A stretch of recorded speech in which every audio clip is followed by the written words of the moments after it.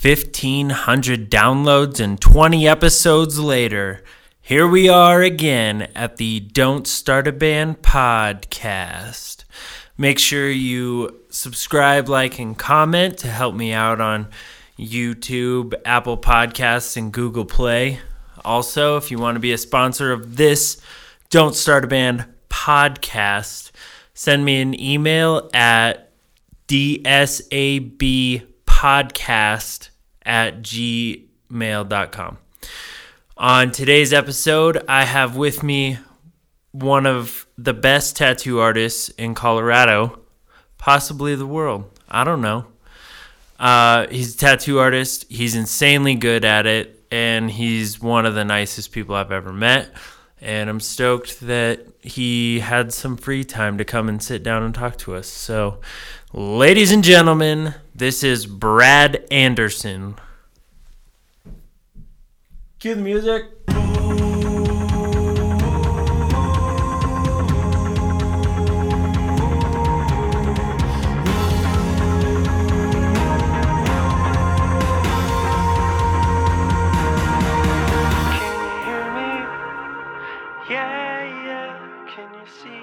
That's me. That's you. That's me. That's you.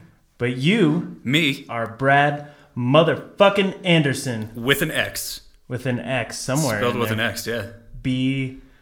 BRAXD. The X is silent but still strong. I like that. Right? That's very, I like that. That's that's prestigious. It is. I always think like everything should have a silent P because it's the most ridiculous silent letter. It is, because is it an F sound or is it? Pterodactyl, pneumonia. Oh, that's good too, yeah. When coming up with those, why did people feel it was necessary to put a P on the front of it? It looks fancy. Kind of sounds fancy. If you think about it, you could. It does. Yeah. But I feel like that's just the first time you get kids to blindly believe in adults. You're just like, trust me, this fucking word has a P on it. That's what it really is. It's Yeah. you just broke the barrier down, man. Yeah. You figured out It's those how to get the little youth to tiny follow. Yep. things so that they start believing that adults are perfect and they know everything.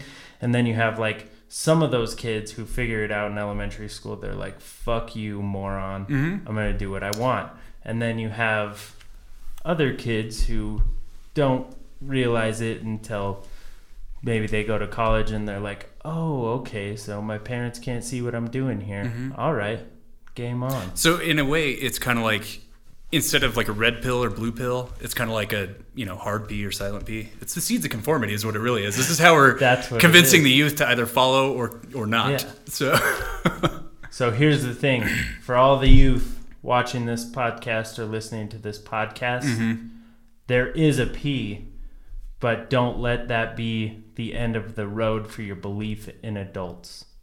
Don't let that be the standard, right? Right. Replace it with an X, be straight edge as fuck, and beat people up who try to question that.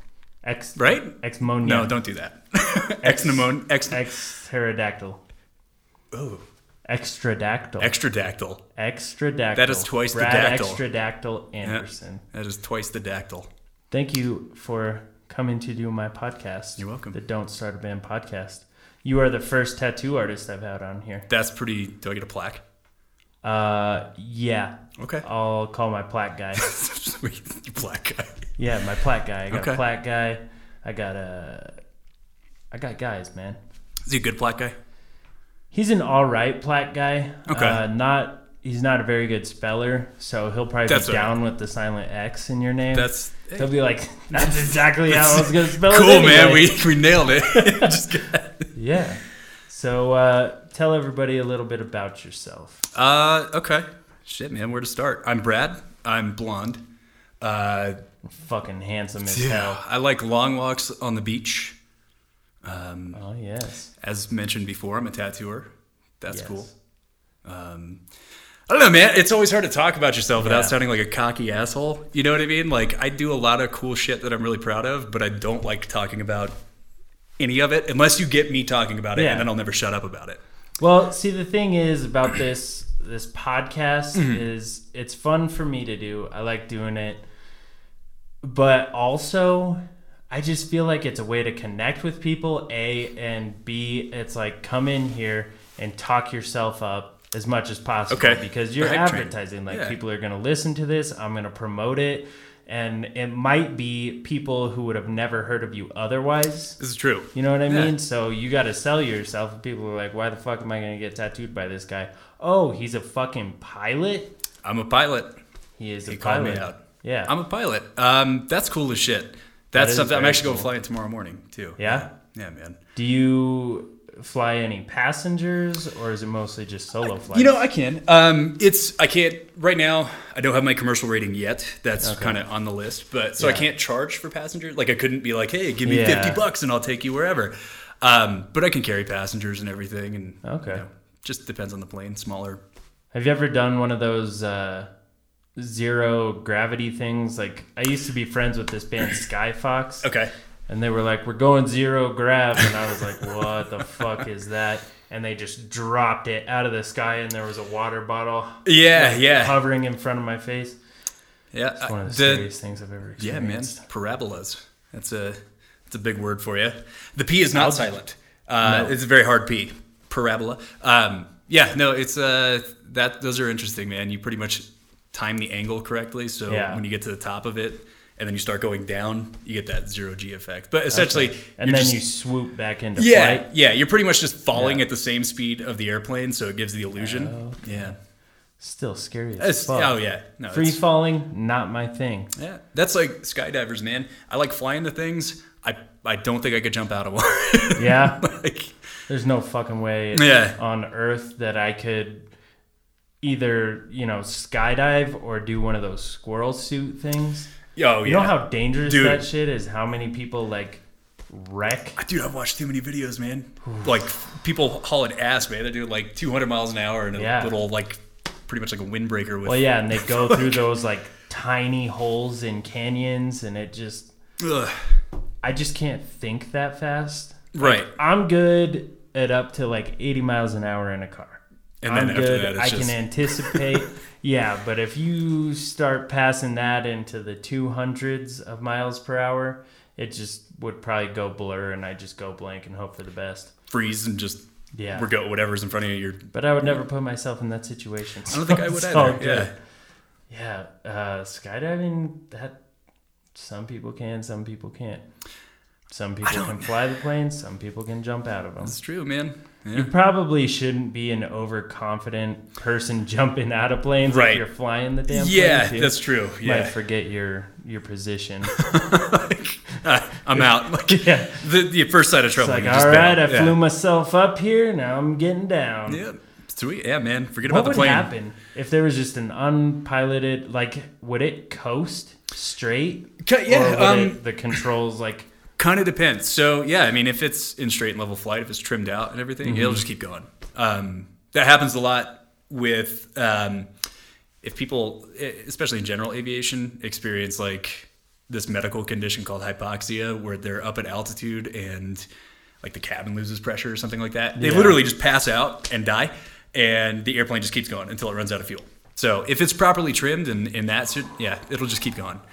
and then even after that, does it just kind of coast? Yeah, Until it's pretty much just a glider. then it just lands, hopefully in a body of water, Yeah, not a body of buildings. body of buildings. Yeah, Yeah. that's what a city is, body of buildings. I mean, that's really all it is, man. body of buildings and cars and assholes. Hard emphasis on the assholes part. Hard emphasis. Had to go to Denver this weekend for a Christmas party. Okay. And it seems like every time I go into Denver, there's more and more people. There's more and more me first people. Oh, dude, it's so bad. It would be one thing, I get that everyone has somewhere to go. Mm-hmm. But, if someone's trying to get over, it takes you 2 seconds to slow down, let them over, and then Nah, man. get back up to full speed, Nope. you know? Me, Yeah. I gotta win. Do you feel like it's that way in the rest of the world, or? You know, honestly, I don't know, man. Because a lot of times people compare, Well, obviously, we're experiencing a shitload of people moving to Colorado, right? Yeah. And you always hear, you see on Facebook, like the "go back to California" thing. Yeah. Dude, I lived in California. Traffic is not like that in California. It's like, it's bad. Like, don't get me wrong, it's fucking terrible. Like, you're sitting in traffic constantly. But it's not like... you don't have the aggression, dude. You don't have like the people that are riding your ass just to like race up to the next person. And it's stupid, man. Like everybody, they're always fighting for the spot. They're always trying to like run you off the road, flipping you off and shit. People get mad here, dude. Yeah. It's bad. The only time that I ever get like annoyed or just unnerved is when you're merging onto the highway and you have to stop at one of those lights and 2 cars go at a time. And the person gets in front of you, goes super fast, and then they get scared to merge, so they slow down to almost a stop. And it's like, it's merge. You're merging at the speed of everybody else, so it's a seamless action. No, man. Not stop the whole highway, then go. Yeah, but no, I matter. So, me. Yeah. So, that's all. Some people take that shit a little too far. I know, man. I mean, don't get me wrong. Everybody matters. All lives... Me. All lives matter, and all good people's lives matter in a way. That's a unless hard it's in thing traffic. to say. It is. Because for some reason, the first thing that popped in my mind it breaches was, that. like all lives matter. Well, what about the people who are racist people killing other people? They don't fucking matter. Yeah. No, fuck that. So the people who believe they matter just a little bit more than matter. Mm-hmm. I've never been one of those people who, and people hear it on the podcast, I'll talk about my music, like I'll talk about things that I can do, accomplishments, shit like that. Right. But I never feel like I'm better than anybody else because I don't relate it to anybody. Right. It's just, this is what I'm good at. This is what I do. I'm not comparing myself to you or saying that it has anything to do with what you do. Right. Yeah. I think people, dude, especially these days, like no matter what you do, there are, I don't know if it's like a generalized lacking of self-confidence with like a lot of people, but you get people that get like insulted if you're doing well. You know what I mean? Like if you're like, hey, I did this thing. Like if you play, a fucking great show and you're like, dude, this show is awesome. They're like, yeah, well, I played a good show too. It's like, but dude, let me be like happy for myself. You know what I mean? No, have you ever had conversations with those people where you're having a conversation, you tell them something about yourself, and then they got to turn it on them and say, well, I did this. Motherfucker, I wasn't asking you. Dude, yeah, those people are fucking downers. It's like... It just goes to show you that there's so many different variations of people. Oh, yeah. Very much. And you got to learn how to... you see them all in tattooing, too, man. Holy shit. They all come through the door. Oh, yeah. Well, I kind of wanted to ask you, it was supposed to be later in this, but okay. If you feel comfortable talking about it, what are some of the weird experiences you've had, or like scary or unnerving or funny? There haven't, I've been lucky. I haven't had too many like scary experiences. Yeah. Dude, tattoo shops, man. Like I've worked in some shops that are kind of like rough places where it's like, oh shit. I worked for this like super old school. I won't drop names or anything, but and I'm still cool with them to this day. But just like one of the first like major tattoo shops in Denver, I worked for him for like a fucking week. He was just this old school like. Fucking East, the Colfax like fucking biker dude who just like ran a tight shift. That shop was a little intimidating. 19-year-old Brad walking in there like fucking, You've been tattooing since you were 19? I've actually been tattooing since I was 17, but professionally, since I was 19. Okay. So I have a buddy like that. Yeah, man, I fucked up my life nice and early, so that's a lie. I have a great life. That's not a fuck up at all. Yeah. This kind of goes against what we just said, but that puts yourself ahead of other people as far as like knowing what you want to do with your life. Yeah, man. I knew when I was 11 years old, I saw Travis Barker playing drums in the Feeling This video. Yeah. And I just, it's a good video. It clicked and I said, that's what I'm going to do for the rest of my life. Yeah, and man. I have never thought any differently. Sometimes it just works that way for people, man. Like you just kind of, I don't know. I guess it comes later for other people, but I mean, as long as it comes, man, it doesn't matter. Yeah, and I mean, even if it doesn't, but you have a passion for something. Passion. That's the key thing right there. Yeah. Whether it's, your job or whatever it is, if you have a passion for something that you look forward to, then you got to figure it out. You're a lucky person, man. But yeah, so weird experience. It's funny because a lot of people, it's a really common question, especially when you're, actually tattooing people. Oh, yeah. Sitting there for fucking hours, just, talking about whatever comes, very similar to this. I'm great at it. So, it's like people always ask, like, what's the weirdest tattoo you've ever done? And I think they expect me to be like, tattoo this dude's butthole for like $60. No, dude, no. So it's the weirdest tattoo I've ever done. And it comes to mind just right away. I wasn't even a professional tattoo artist when I did it. It was literally I was 17, sitting there in my mom's basement, tattooing my friends. And that was like the hobby. It was like I would get off of work from my little pizza job, and then I'd come tattoo my friends. So I had this one friend who he worked at Walmart, at the Walmart in Littleton, and he hit me up and he was like, yeah, dude, I just got paid. I want to get tattooed. Could I come over? It's like 11 o'clock at night, and I'm like, fuck yeah, dude, let's do it. That seems like a great idea. And he comes out, I didn't ask him what he wanted or anything, but he comes over and I was just like, cool, dudes, what are we doing? And he's just like, cool, man. So I hate my job. I want to get fuck Walmart on my back. And I'm like, and you think that, you think like, but me? No, 17? Fuck yeah, let's do it. I'm in. Yeah, fuck the establishment. Dude, we did it. And it was so big. It was so fucking big. It was like... Was it just like bold, like block letters? So, no, we made it even cooler than that. So we turned it into this... It almost looks like a metal band logo. And it but like we kind of did a variation. Like instead of the little Walmart star, it's a fucking pentagram and like all that shit. I mean, it's horribly done. It's not like, don't think that this is a cool tattoo or anything. It's not like, this is probably really actually like no, terrible. 17-year-old, terrible, not knowing what the fuck I was doing. Let's just do it. Giant on his back. And he went into work the next day and fucking showed everybody, dude. And his mom was his manager. Oh, Jesus. It gets deeper. Yeah. So, his fucking mom was his manager, and she was furious with me because, she obviously... Naturally. Yeah. So she's like, why did you do that to him? Like, what? He wanted to get it. Like, why am I supposed to tell him no? Like, you probably should have. In all honesty, I probably should have told him no, but I didn't. And you needed the practice. Exactly. Practice, right? It's very selfish of me. Well. And you know what? Healing for him because fuck Walmart, man. I wasn't going to say it, but it's not my favorite place to go. I would rather go to Target first. I'll pay the convenience fee, man, the Target fee. Yeah. The it's not Walmart fee. Yeah.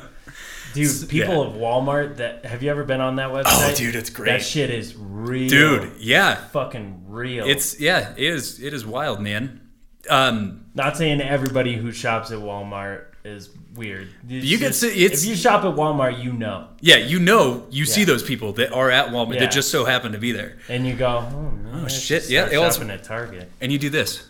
Oh, well, fuck, it's Walmart. Like, I'm here. It makes sense. Yeah, that dude's in a fucking... All right, whatever, man.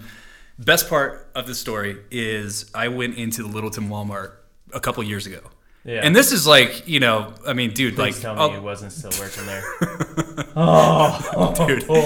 I hear it from, I was walking through. It was like one of the few times that I had to go to Walmart. I'm walking through and I hear it. I hear Brad. And I'm like, dude, is that fucking him? And I turn around. It's him, dude. And I was like, did you ever get the tattoo covered up? Like, is this it? And he's like, no, bro, I still got it. It's fuck this place. And I'm like, what the fuck, man? And he met his wife at Walmart. He still works. He's like a manager now. And dude, he's still to this day. It's almost fucking 10 years later, and he still works at Walmart, just doing his thing. He's got a happy career, but a giant tattoo that says "fuck that place." So and the thing about it that I was gonna ask when you first said it is like, obviously tattoos are permanent. Tattoos are forever, like everybody says. So if you're gonna get a tattoo that is going to stay on your body forever that says fuck Walmart, that's almost like you subconsciously saying, I'm going to work at Walmart forever and hate it. It's like I'm agreeing to torture myself and hate waking up every day of my life. Right.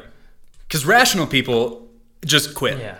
You know, they just, I'm going to get another job. I'm going to do that. No, man, this dude fucking committed. And you know what? He stands with conviction. I can't, that is commendable. Yeah. That's respectable. Hell You're going to stand with conviction. Fuck Walmart. I agree, man. Stick it to him. Yeah. It's hard working for a corporation. I can't even imagine a corporation like that because, like, all the shit, like, with the buyouts or whatever in 2008 when those guys made fucking millions and everybody lost their jobs and shit like that. But, hey, man, you can wear, like, 6 different shades of blue. That's pretty tight. I guess. You have to hold it up to a chart. Have you seen that? No. Yeah, there's, like, a thing that says, like acceptable shades of blue to wear like during your shit. I'm colorblind. I'd be fucked. You'd be fucked, dude. I'd try to buy shirts that were all just beyond the realm. Yeah, and then you'd be fucking pissed, and you'd come to me, and I'd do a tattoo that says "fuck Walmart." I got enough practice that I could do it really well this time. That just says "fuck Walmart" in blue. In blue, maybe. I'll let you pick out the color. Imagine doing like an all blue tattoo, no outline, no. Would that look? Actually, that look like that shit. Wouldn't. Yeah. That look like the bad black ink that like has that blue tint to it that you see like after a couple of years that just gets all. One thing that I'm not super stoked with is when I started working on my first sleeve, I have this tattoo. It's like clouds, and they kind of like roll over my shoulder. Okay. They're not like the poofy clouds, and there's like black lines coming down to signify rain. Mm-hmm. And the dude put lightning bolts in it. He just asked me if I wanted them. I said sure. Didn't really have any expectations. Trusted the guy. But it's just yellow lines, and you can barely even see them anymore. And it just like, I had such high hopes for it because what it is it's black like dead rose. It's all wilted and being rained on, but in the puddle, in the reflection of that dead one, there's like an alive one and a sun and like. See, that's got potential, man. That's got potential to be a really cool tattoo. But I think it's because I was 17 and the guy probably didn't take me seriously. Fuck this kid. He's also the same guy that I told him I wanted a string of music notes and I wanted it like coming up my shoulder and I wanted it to be on like a staff and all that shit. And so he did this piece for me. It's on my shoulder. And years later, I'm just scrolling through Google Images for some reason. I come upon this picture. It was just like some kind of, some kind of pic art or something that somebody else made that he copied off the internet. Like a clip art? Like oh shit. Yep. I was not happy. I'll probably get that one covered up. Yeah, I've seen that a couple times. I can understand if you ask for something like straight off the internet. You want this exact thing. But it's another thing when you think that your tattoo artist is being super creative and giving you something that's like 100% unique to you and it's not. Oof. Just traced it on the light board 5 minutes before you came in. Check it out, man. Like I worked on it all night, man. I think you're really gonna dig it. Ugh. Fuck that shit. But that guy working at Walmart, gotta give it to him. Yeah, man. He's a tough soul. Very. Yeah. So, that's always, I would say that's the one that always sticks out to me. And it's funny because, like I said, didn't even happen in my career. In my career, you would think, like, people have this assumption that tattoo shops are, like, these wild places that, like, fucking, like, something interesting. That wasn't really what I was referring to. Is mostly, like, have you ever had those people who, like, yell when they're getting tattooed or, like, they cry or... That's a day in the life, man. It's like, you get to... They stinky feet. Dude, I hate stinky feet, man. It's so bad. Or just like smelly people in general. Like like it's like, dude, come on. Like just go maybe like wash up before you come in your Here's a tip shop. for people who are gonna get tattooed, especially if you're sitting for a while. As somebody who's been tattooed a couple times, always put on deodorant. Please. Because your armpits will sweat because it's getting your adrenaline pumping.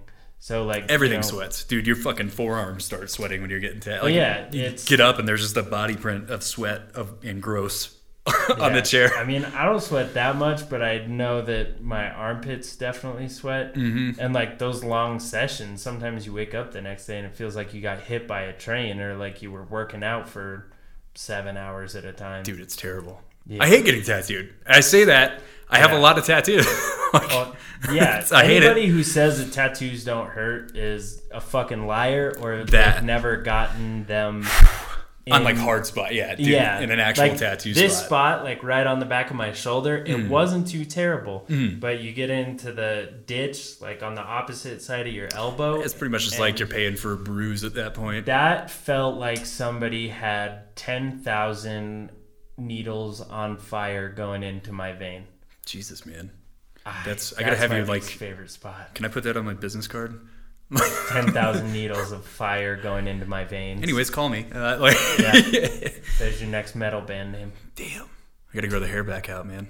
Hell yeah. Do you think you're ever going to do that? Oh, Brad God, was no. telling me before the podcast that you used to have hair down to your Easily ass my crack. waist. Yeah, dude. Easily my waist. Like it's yeah, man. Anybody? It's funny. Like anybody who knew me in like high school, middle school, anything like that. I went from being this super emo Did you kid. ponytail it? Every now and then. I was that guy. It's just crazy because, I mean, you probably weren't a douche about it. You just... No, it was just my hair. I Dude, it was love really, I will say, it was, and anybody who ever knew me back in that day can attest to this. It was soft as shit, man. Like, Yeah. it was like, it was gorgeous hair. It was like, It was this, amazing. oh, dude, because it was this color blonde, man. This Yeah. like light blonde. Everybody thought I bleached my hair. No, dude, this is just, it's, yeah. So and it was that just, movie Tangled. yes. You think they saw an old picture of you and they thought, let's make a girl. Yeah, I kind of looked like a girl back then too, man. When I went to high school, I was like 5'3" and like just a little guy, Damn. long blonde hair. I got called ma'am quite a bit. I remember one time very distinctly, and I still had. It's funny too. One of my best friends from back in the day has told me, he's like, yeah, man, you looked like that, right? Like 5'3", long blonde hair, but I still had the same voice. So like. Excuse me? Yeah, it's like, what? I remember very distinctly one time I went to like lunch or something with my grandma. She Yeah. picked me up. We went to like some restaurant, and the girl at the front came around the corner and was like, "Oh, how you ladies doing today?" And I was just like, "Good." And dude, damn. yeah, it happened all the time, man. Like, Yeah. it was, yeah. Builds character. It does. Little Brad, man. When did you start growing your hair? Probably like 13 or so. Yeah. Yeah, the second, the teenage rebellion hit. Yeah.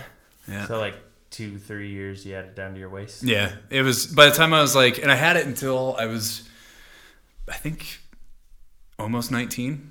Oh, yeah. wow. Yeah, man, I had Are long there hair. pictures on your Instagram? Not on my Instagram. Maybe I'll have Facebook? to find one and dig. I've hit them all the way. I still have them.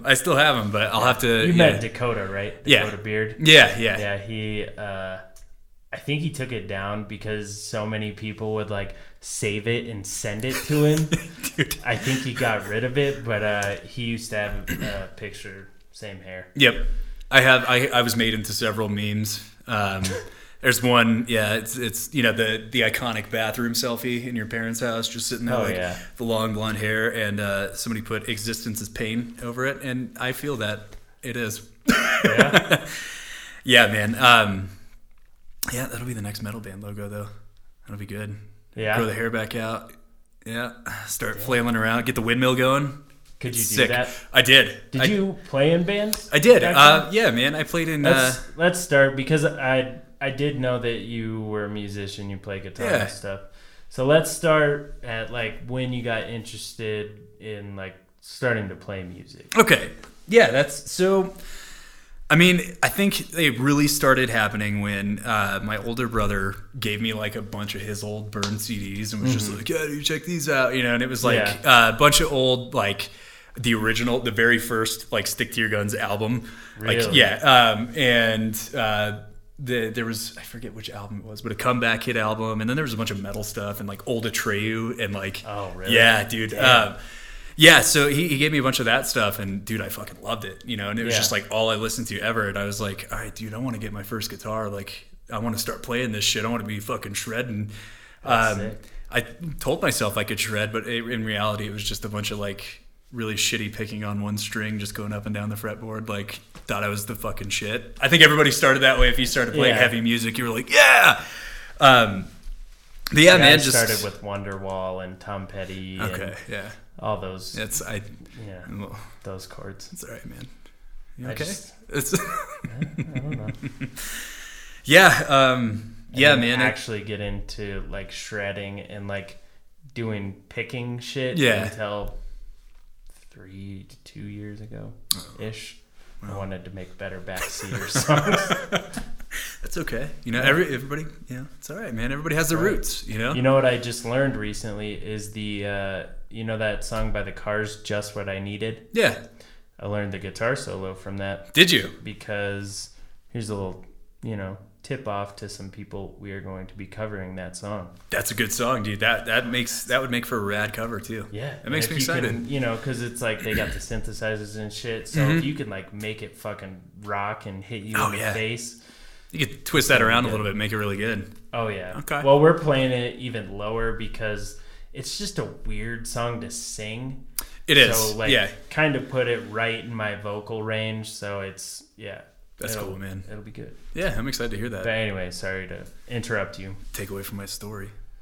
Dude. I don't even know where I was going with it, man. I just got a bunch of heavy music for my... to start shredding. One string. Yeah, so I still have my first guitar, which is awesome. Yeah, what kind of guitar is it? It's an old, it's not even a Squire. It's like the knockoff of the knockoff. You know what I mean? It's damn. dude, it's like... I don't even know what kind of it is, but... Does it look more like a Stratocaster? Oh yeah, no, it has the Strat body and everything, and it's just like the knockoff end of that. I picked it up at the music around by my parents' house, and nice. man, and right over here in Littleton. Yeah. Oh, nice. Yeah, man, those are my old stomping grounds. All the time. Yeah, I used to ride my skateboard over there and look at guitars I couldn't afford, and it's great. I feel fucking old saying that, dude. That's fucked up. Like, dude, ugh.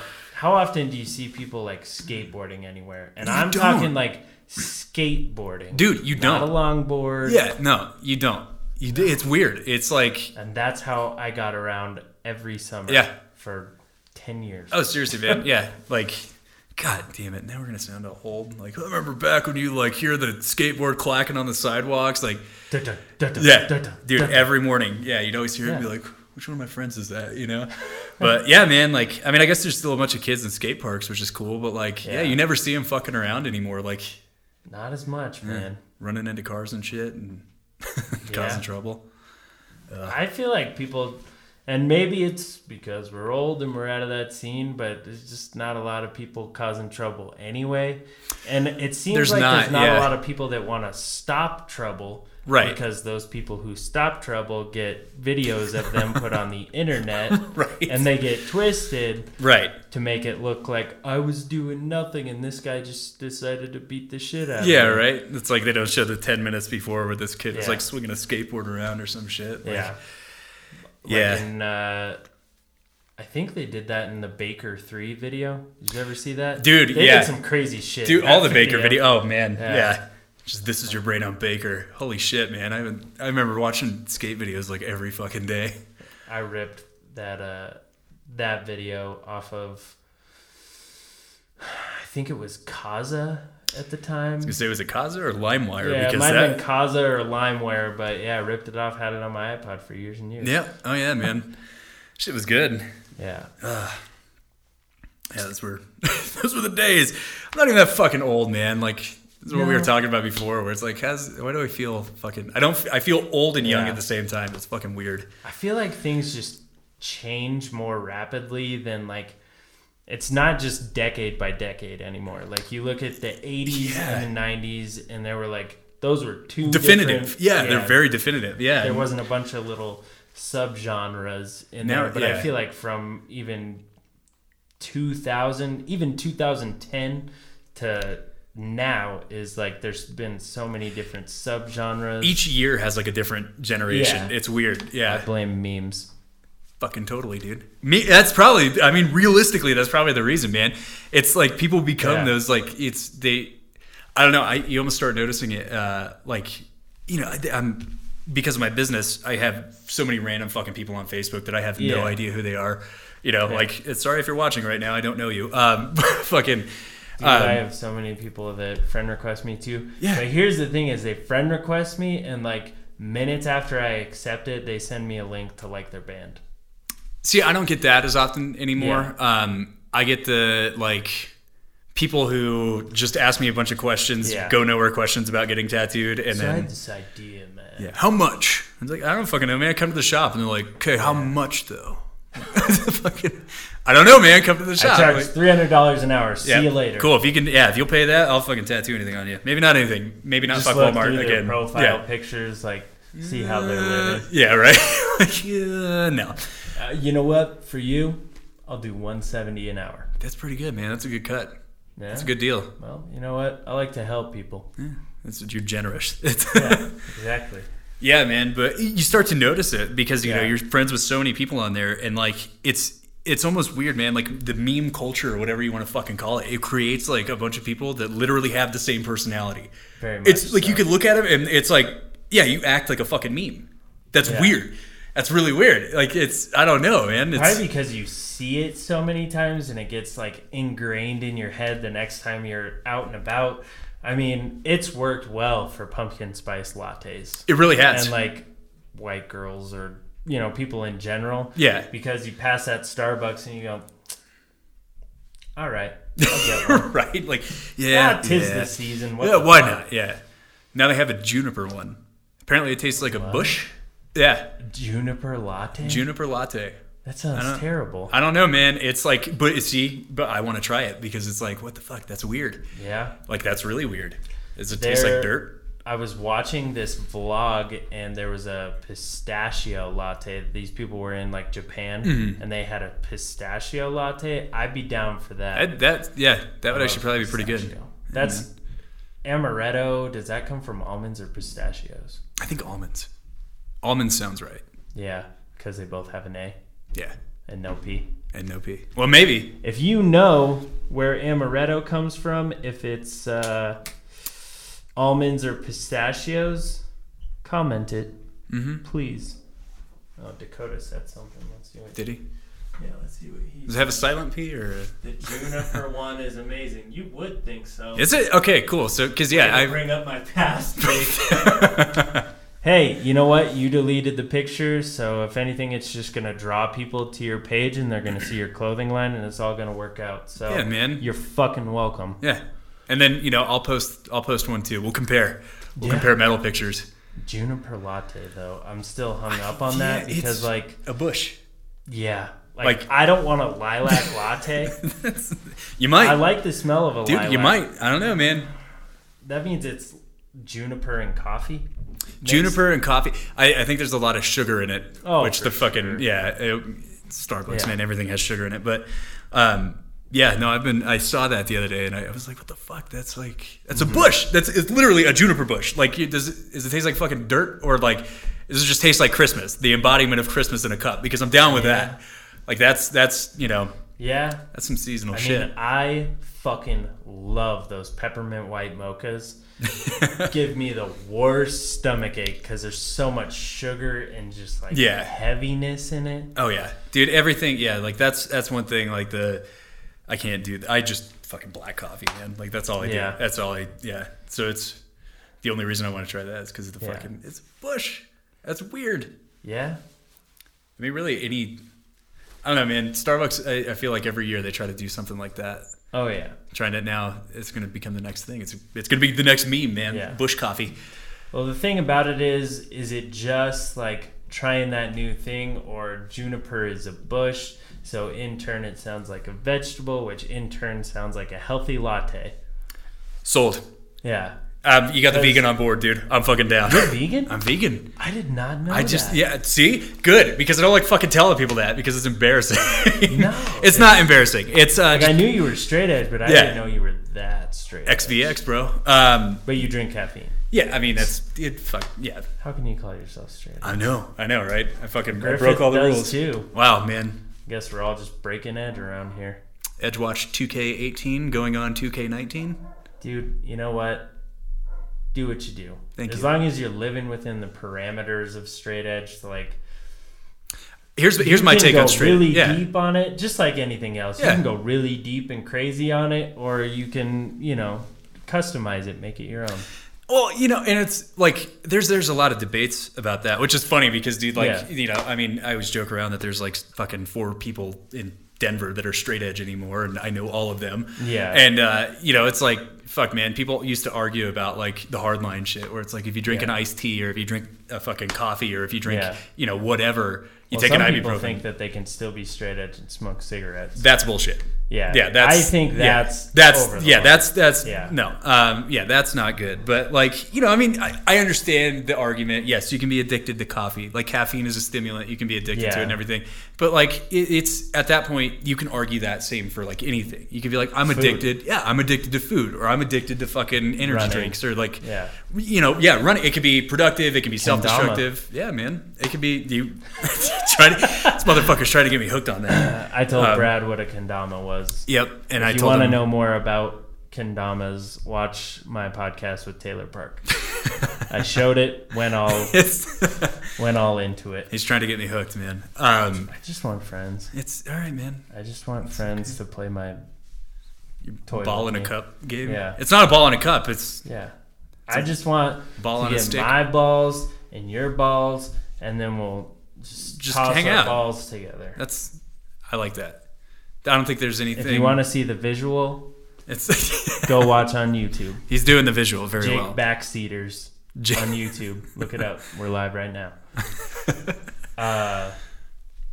But yeah, you can get addicted to anything. Yeah, and that's like a hard argument, man. And in my mind, it's like, okay, like cigarettes, very self-destructive. That's fucking terrible, dude. There's no argument about that. You know what I mean? Yeah. And I do understand, like if you drink a lot of coffee all the time, like, maybe that could start to have some negative effects. But like, dude, it's a fucking bean. It's a coffee bean. Yeah. Like, come on. It's like... It's not tobacco and tar and I'm not sitting here shaking, fucking getting mad at people because I got to go, buy a coffee or some shit, dude. Sometimes I get a little cranky. I mean, I understand, but you need the black bean water. Yeah. Give me the bean water, man. Like, fuck. No, I'm 100% on board with you. Like, caffeine,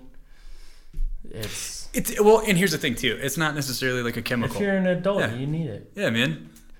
Life is tough. Fucking, it's my vice, man. Caffeine is naturally made. Some might say that about marijuana. Yeah. But obviously that gets into the whole disrupting your whole natural state. So. And psychotropic effects, because it's like, you can drink caffeine and everything, and you can maybe get a little sharper, I guess. To some people. Some people it doesn't even have a fucking effect. But it doesn't actually alter your state of mind. You know what I mean? So I think that is where the line is with straight edge. It's like, if you're going to do something that is... You can get a hard buzz from like the first time you smoke a cigarette or chew tobacco. Oh, yeah, dude. You get pretty fucked up. Yeah, you get that fucking dizziness and all that shit. Yeah. I think that's where the line... If you're taking coffee to that extent, maybe that's a problem. Maybe you should, kind of... That's a lot of fucking coffee. That's a lot of fucking coffee, man. Yeah. But, you don't... Yeah, it's...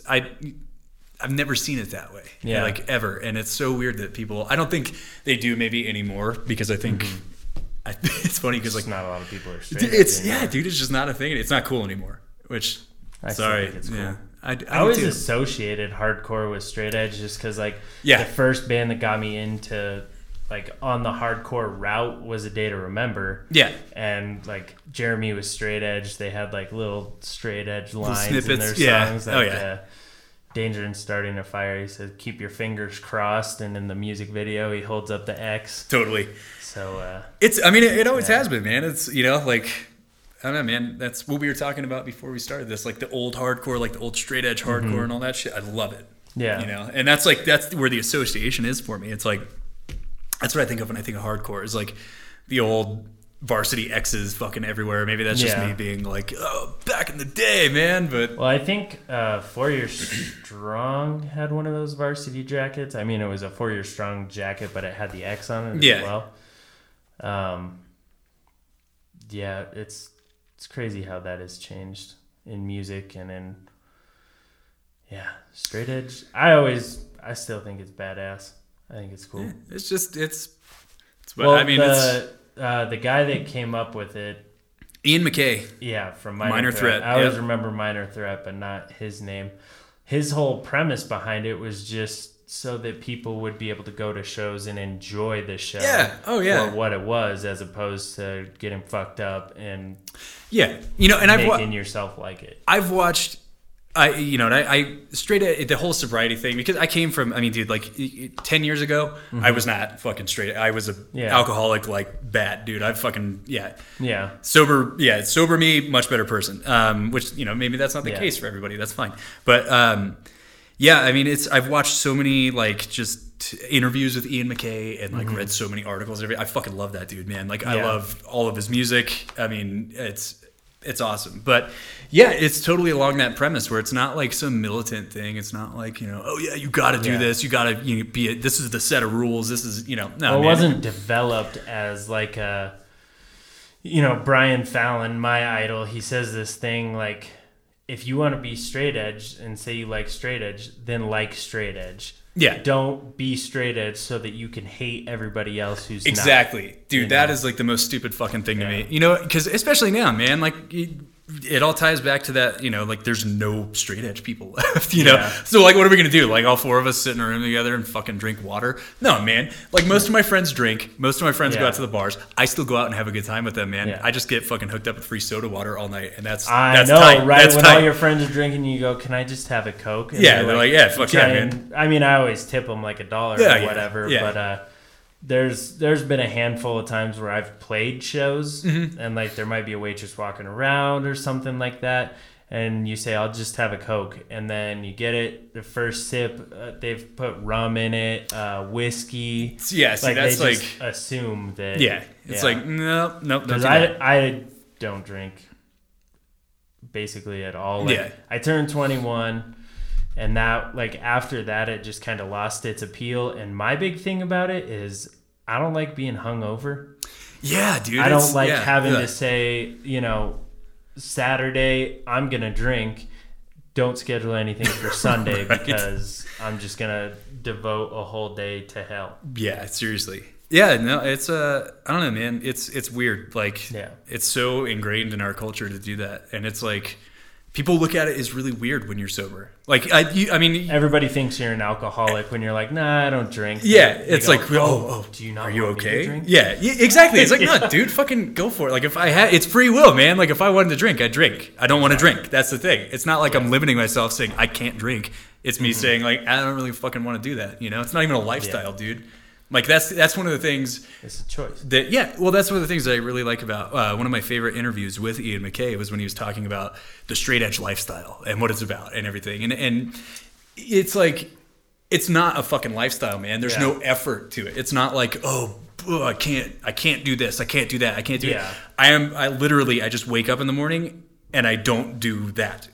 Not a big fucking deal. You know what I mean? Yeah. Like going out and drinking, several nights a week, man, that's a fucking lifestyle. That's like, you have to actively make that choice. You have to go out and do that. You have to get ready to go do that. Yeah. Well, the funny thing about it is like, it's kind of when I really break down like alcohol and thinking about it, no one ever starts out liking the taste of beer or vodka or wine. Like, you have to force yourself to do this continually. Yeah, and then it's like an adaptation. Yeah. I feel like it's the same thing with like being hungover, drinking multiple nights a week. Like, don't get me wrong, if you do that, fucking do it. Yeah, dude. As long as it's not self-destructive, like that's my biggest thing. That's my only thing, because everybody's so like, well, do you ever like get bothered that your friends do it? If my friends are doing it and they're being responsible, they're not driving fucking drunk, I will fuck you up if you drive drunk. Yeah. I think everybody in our circle of friends will. I think, but yeah, like that, as long as it's not a self-destructive thing, man. If you're going out and you're having a couple drinks with your friends or some shit, like, dude, that's fucking fine, man. I just know, like, I don't have the self-control to only have a couple of drinks. Exactly. That's the thing. So instead of me, like, trying to dance with that, I just cut it out, man. And it lost its appeal to me, just like you were saying. Like, it just... Yeah. That's a big thing, is that self-control. And, like, I admire people who can, have that IPA and enjoy it for tasting like cake and strawberries. Like, cool. But I wouldn't like that, so I'd just say, all right, drink Bud Lights until my face gets a little tingly. Yeah, man, there you go. Yeah. So. Yeah, no, it's a normal thing, man. Like, that's the thing is, I don't know, people are too... I think it's all like the differences with people, man. Like Yeah. how many different kinds of people there are, and like what works for some people, what doesn't, and everything like that. And it's like you have like such a modernization of like of connection, social Yeah. media. You see what's normal. Social media becomes normality. Everybody's Yeah. behavior becomes normality. So you see somebody who doesn't do that, like somebody who's straight edge, or somebody who I hate the fucking V word, but somebody who's vegan. You see stuff like that, and you immediately just kind of like you jump into, and it's like, oh wow, that's weird that they do that, and it's like, nah, man, like it's not weird. Yeah. It's not. It's just a thing, I guess. I don't know. I guess for some reason, I don't know if it's the way I was brought up or whatever, but I never really thought about other people's choices. Like, Yeah. if you're vegan, like, Dude, that's on you, cool. man. Yeah. You want to do that. Yeah. Just if I want to have a cheeseburger, don't hate my guts. I hate that shit, man. Yeah. And I hate vegans who are like that, and I hate straight edge people who are like that. Like you should never impose your views on somebody else, because it's, like it would be the same as if I'm definitely down to have a conversation though. Yeah, because I have a lot absolutely. of questions Yeah. about fucking everything. Yeah. So if someone's a little different or like delves deep into something like veganism, I'm gonna ask a lot of questions because I want to understand. That's good, and that's actually a dying trait. It seems like conversation in general, because it's like that's. You look at a lot of the social problems in this country, and it's like a lot of it is just because people won't fucking listen to each other. Yeah, you don't have to agree with something to listen to it. You know what I mean? You don't have to. If you just hear somebody out, you can say like, cool, well, I'm educated on that, and I know that I can make the decision to disagree with that, or whatever. But yeah, like you shouldn't, like the imposition of views, man. Like if you were to sit here and tell me like, don't be fucking vegan, that's the same as me being like, be vegan. Yeah. Oh, I know. But it just goes to show, like you didn't even fucking know I do that. You know what I mean? And it's like, wouldn't think twice about it, man. It's just, I don't know, man. People's lifestyle decisions shouldn't affect you. You know what I mean? Like, granted, if it's somebody close to you, like if it's, you have a friend who's like having problems with health or alcoholism or something like that, and their lifestyle decisions are at the center of that, then it becomes a problem. Then I think it's okay make to suggestions. Maybe to breach that subject. But when it comes to just like, it's a self-righteousness when it is. People try to impose veganism sometimes. It absolutely is. Yeah. It's any group of people, whether it's vegans. I hate that the next thing on my mind is juggalos. There's some guys that like I really understood this when I was younger, and I wore a lot of Blink-182 shirts, and I knew this kid who liked ICP, wore ICP shirts, but he didn't run around, he never painted his face, he never had a hatchet, like none of that shit. It was just a band that he liked. Right. But there are some juggalos that used to have a problem with the kids who skated at Redstone. Dude, that was a weird time, man, when it was like very weird juggalos versus the world. Yeah. Like that was fucking weird. It's like now you see him and it's like you don't even see him anymore, actually. Like when's the last time you actually saw somebody like full fucking ICP, like because usually they have like full sleeves of like the tattoos and shit like that. Last time I think I saw a juggalo was probably in Casper, Wyoming. That makes sense. Very much. Fucking did. Very much so. Yeah. Yeah, no, that's I totally get it though, man. It's like I don't know. There's that weird divide with so much of like everything, man. Yeah. With lifestyle decisions, with music, like that. Like you like that band? Fuck you. I don't like that. What, dude? Why? Yeah. Like I just say you like this band. You don't have to say like.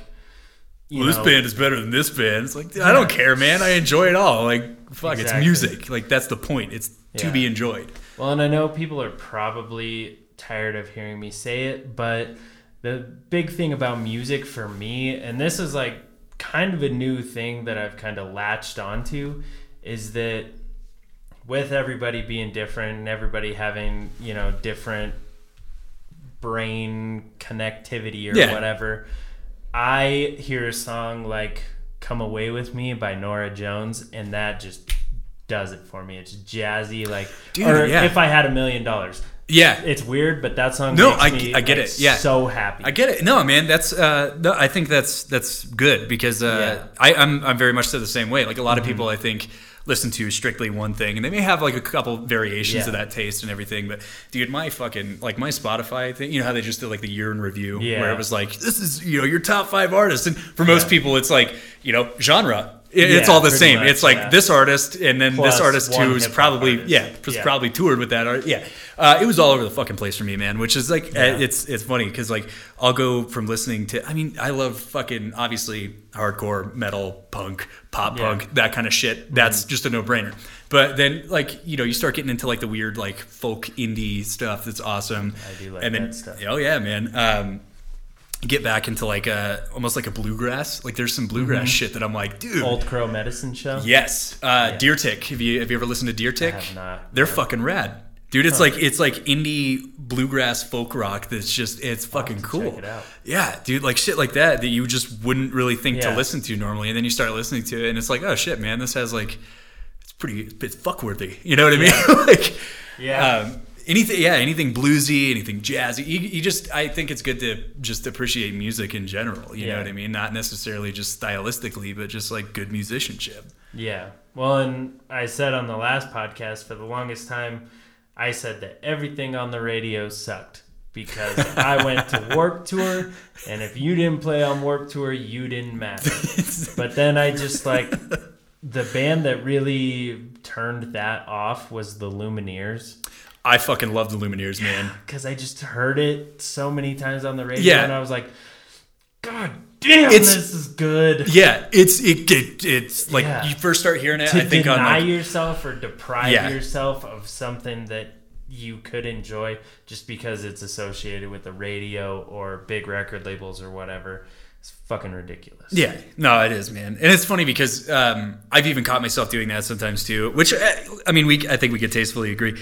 Most of what's on the radio, like the top 40 shit, some very is bad shit, fucking dude. It's garbage. But it's funny because you start looking into some of those artists, and you might hear like a melody or something in one of those songs. That you're like, oh, it's actually not too bad. And then you start looking into those artists, and you see other shit they've done, like if it's whether it's older or whether it's like other projects or whatever.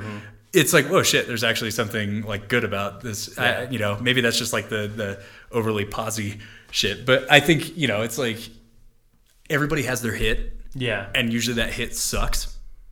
You know what I mean? Like it should not be a hit, but you listen to their other stuff and it's like, oh, that's all right. That's better. Yeah. But yeah, that's funny, man. The Lumineers, like I really I love that. Like I love, and I remember, they're such good songwriters, like seriously, just the dude. stories and stuff, and it just, I remember, like 93.3 used to overplay the fuck out of Lumineer. Was it Ho Hey or Hey Ho or whatever? You know, that their big song, which is a good song, but it was just like and you switch it because it was just like I've heard this so many times. Yeah. But yeah, dude, they're actually like one of those artists that like it's just so, like you said, it's very good at storytelling and all that stuff. Actually, I used to really hate Jack White for some reason. Same. I've recently. Yeah, I've gotten super into him. Yeah, you start listening to it. He's a fucking great songwriter, and like well, and he's he's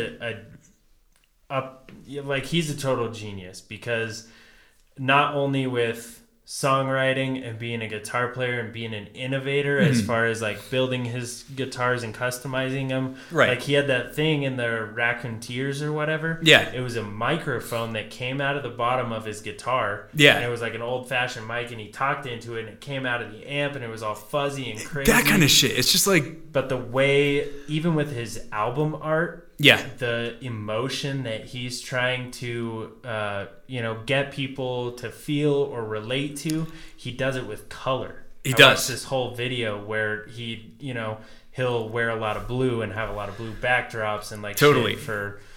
Yeah, he'll use that in like different imagery and everything like that. Like I think I could be wrong, but he has like some record that has like some holographic image that when you play it on the actual record player, like it's a vinyl, and it like shows and it starts to turn into this hologram that like kind of pops up off the center of the record. It's really a fucking trip, man, and it's like stuff like that. Like that's innovative, man. That's like like you're taking your music, which is like. One of my favorite things about his music, I think, is that it's simple, but it's very not. Yeah. You know what I mean? Like it's simple sounding, and it's very he gets that from the blues. Yes. Yeah. Exactly. It's very blues derivative, and it's like no, that's actually like very complicated music that he's doing, and he takes that and he just adds a whole different dimension and level to it by adding the actual artistic sense of like the use of colors to kind of change people's psyche when looking at it, and it's fucking crazy, man. I used to hate that guy. Seriously, I used to listen to the White Stripes and I'd be like, fuck this is boring. I still am not the biggest fan of, what is it, Seven Nation Army or whatever.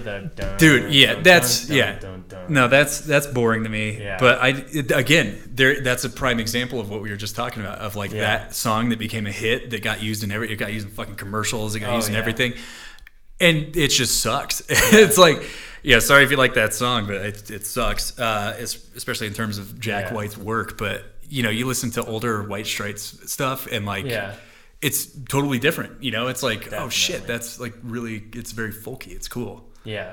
Well, going along the lines of like commercialism and shit, like using songs in commercials, the funniest one, I don't know if you ever noticed this, but did you ever listen to the Transplants? Oh yeah. Oh god, yes. They had Diamonds and Guns as the fruit. The shampoo, the shampoo song. Oh my god. I used to laugh my ass off because like this song is so like explicit.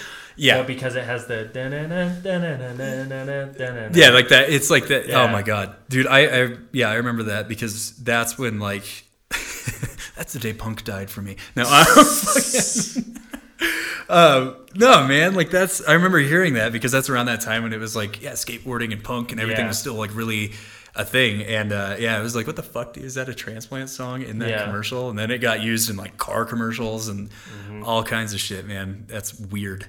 It's funny though. Yeah, that's great. Yeah. Have you seen that like documentary? It's called It Might Get Loud, and it has Jack White, Jimmy Page, and The Edge from U2.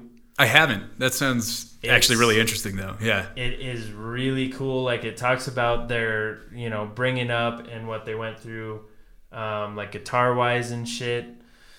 And like how they came to be, because all three of them are very different. The Edge uses like a shit ton of pedals, right? Yeah, and like Jimmy Page is very Page raw, Led Zeppelin, even though he stole Stairway to Heaven. He did. Old classic song from somewhere. But and then Jack White has his grungy like low high quality shit, and that's what I like about it. It's like professional garbage. Well, and he talks about this song that's his favorite song in the world, and it's a blues song, and it's this guy and he's clapping out of time. Okay, so it's like a little unnerving, but he's singing over the top of it, and that's the whole song.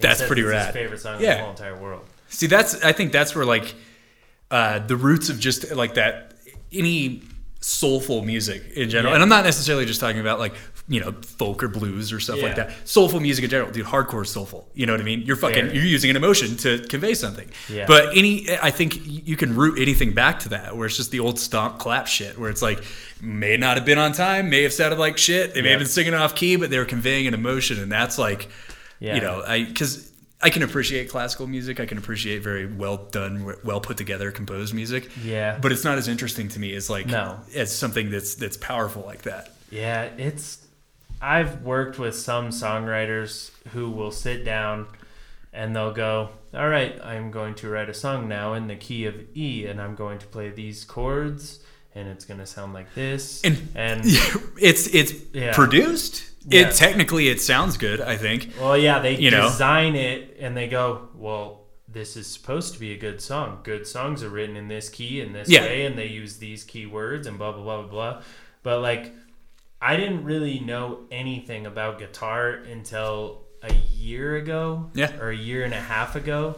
So everything Backseaters wise written before that was literally just me fucking around. Like, I'd learned this songs. Sounds cool. Yeah, and even when I started taking guitar lessons, the kid I was taking them from, I'd ask him, well, what's this chord? And it's like, one of my chords, and he goes, that's like a combination of 3 different chords. He's like, it doesn't really even make sense. Yeah, dude, that's the funny thing though. I've actually met a lot of musicians, really good musicians, who kind of have that same thing, where it's like, how, like, you may not be able to read sheet music, or you may not be able to do any of that shit, but you could still like just come up with a song that sounds good, and exactly it comes across like more, it's more raw. You know what I mean? And maybe that's a pretentious statement, but there's truth to it. You know, it's like it's very raw. Well, hardcore dancing wasn't an orchestrated thing. Exactly. You're not sitting there like, okay, I'm going to do that. Yeah. That was brought about by emotion. Like, you just I'm fucking mad. I gotta punch the air. Throw fists. I'm gonna kick backwards, and I'm gonna fucking flail my arms.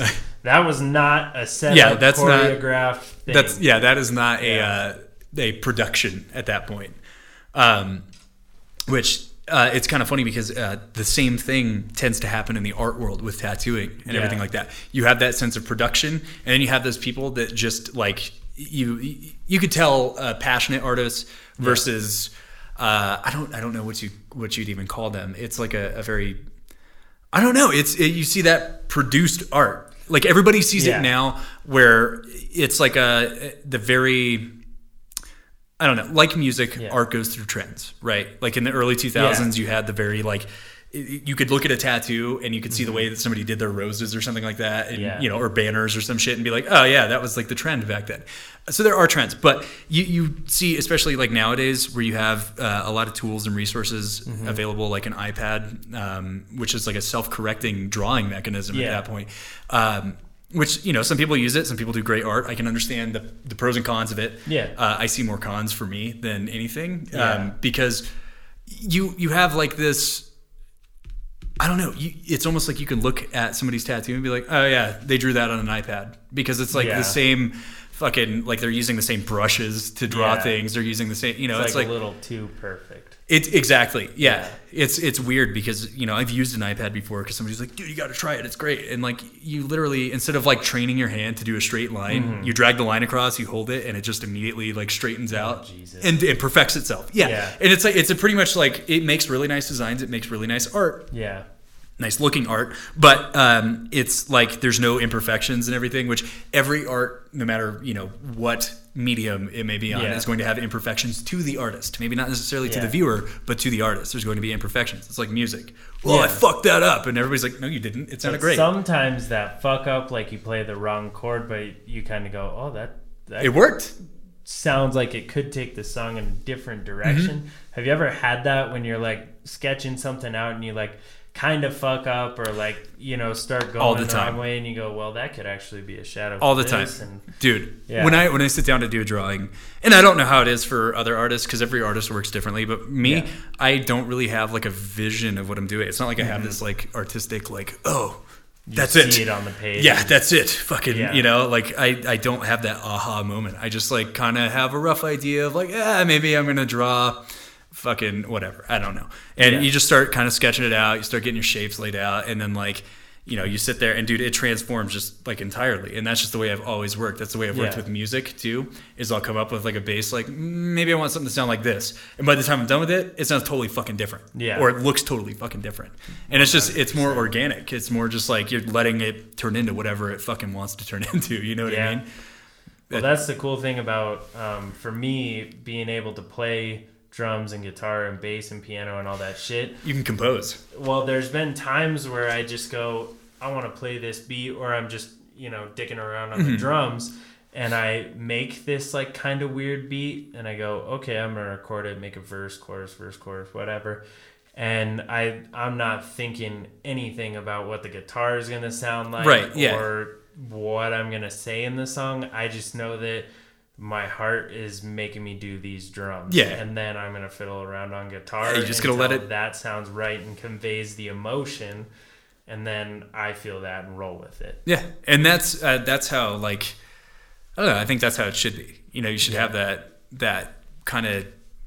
There's a place for perfection and a place for adventure. Yes, that where it's like, I think especially now, in both music and art, which is cool because, you know, it so happens that, you know, my art happens to go very well with your art. You know what I mean? Like the two, like, I don't want to say scenes, but the two scenes are very intermeshed. You know what I mean? Like tattooing and alternative music. It's very intertwined.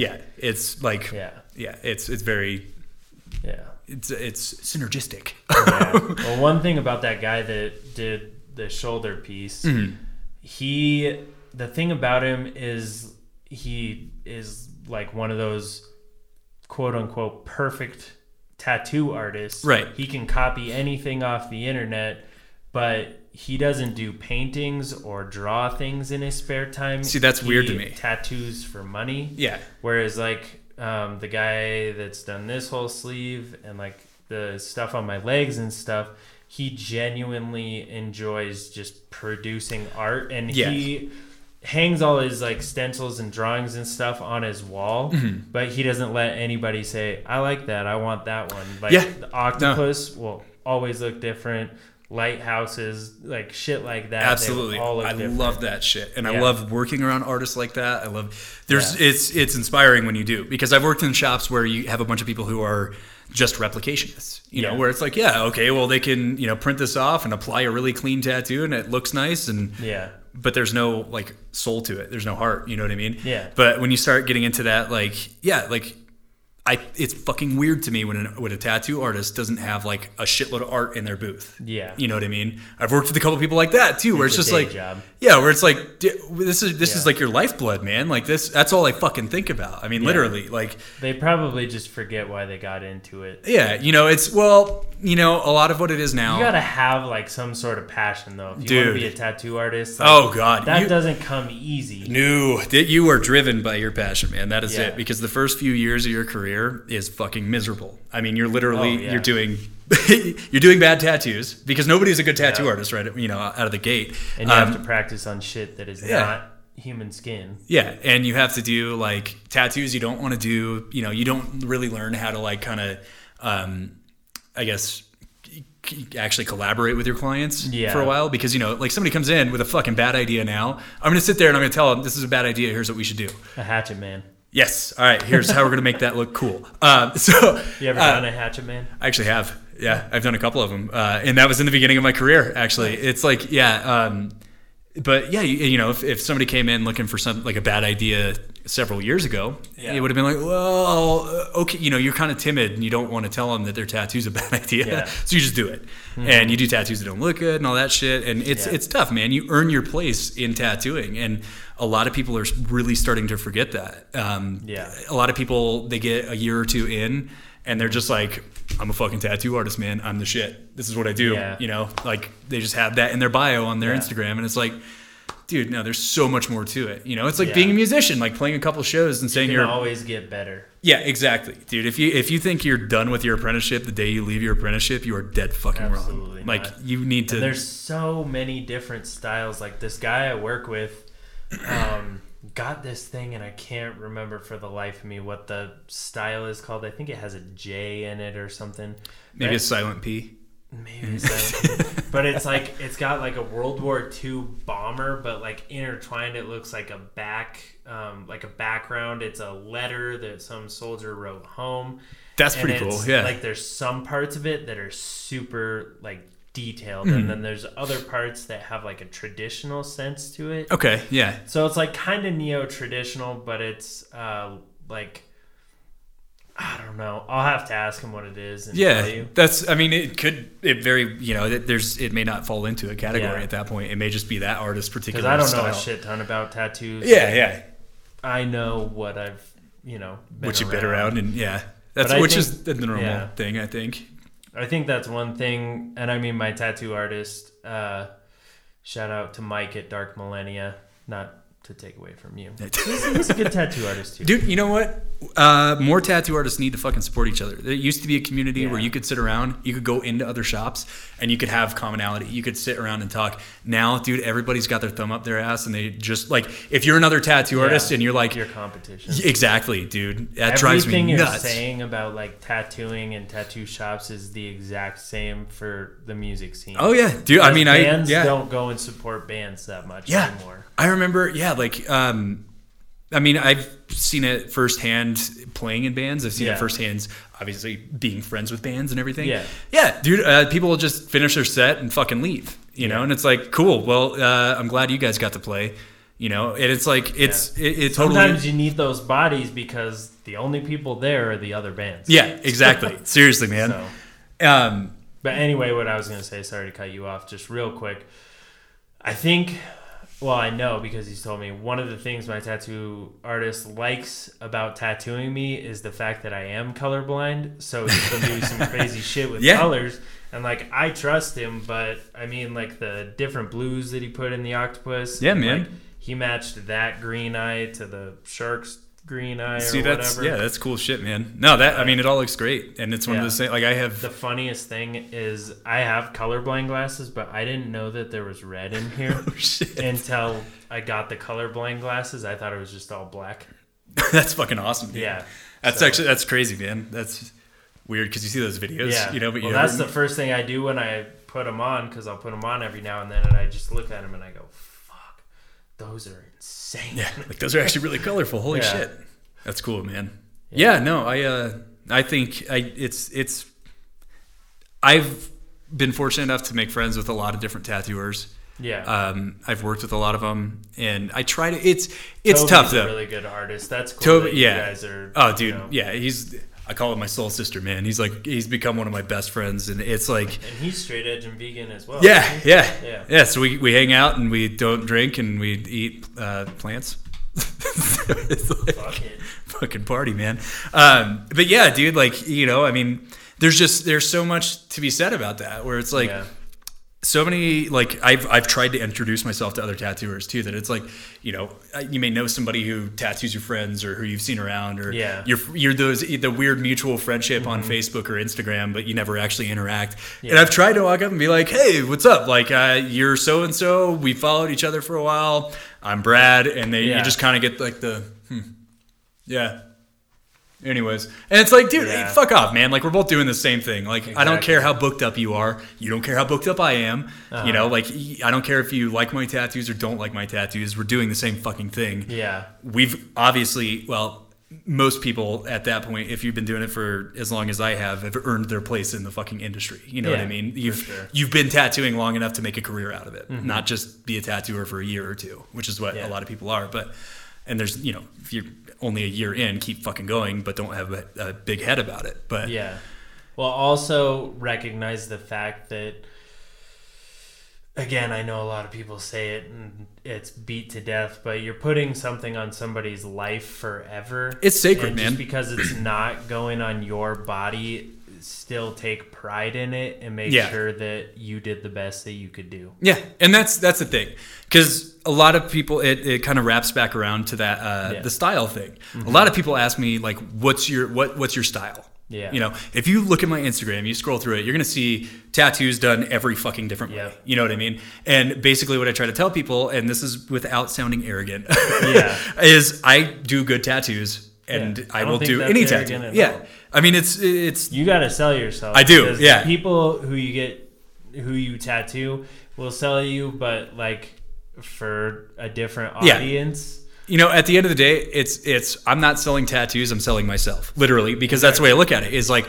I'm doing tattoos, but like that's a part of me. All you gotta do is post a selfie. You know, some of my selfies get more fucking likes than my tattoos, and that's embarrassing. Because you're jacked in your selfies.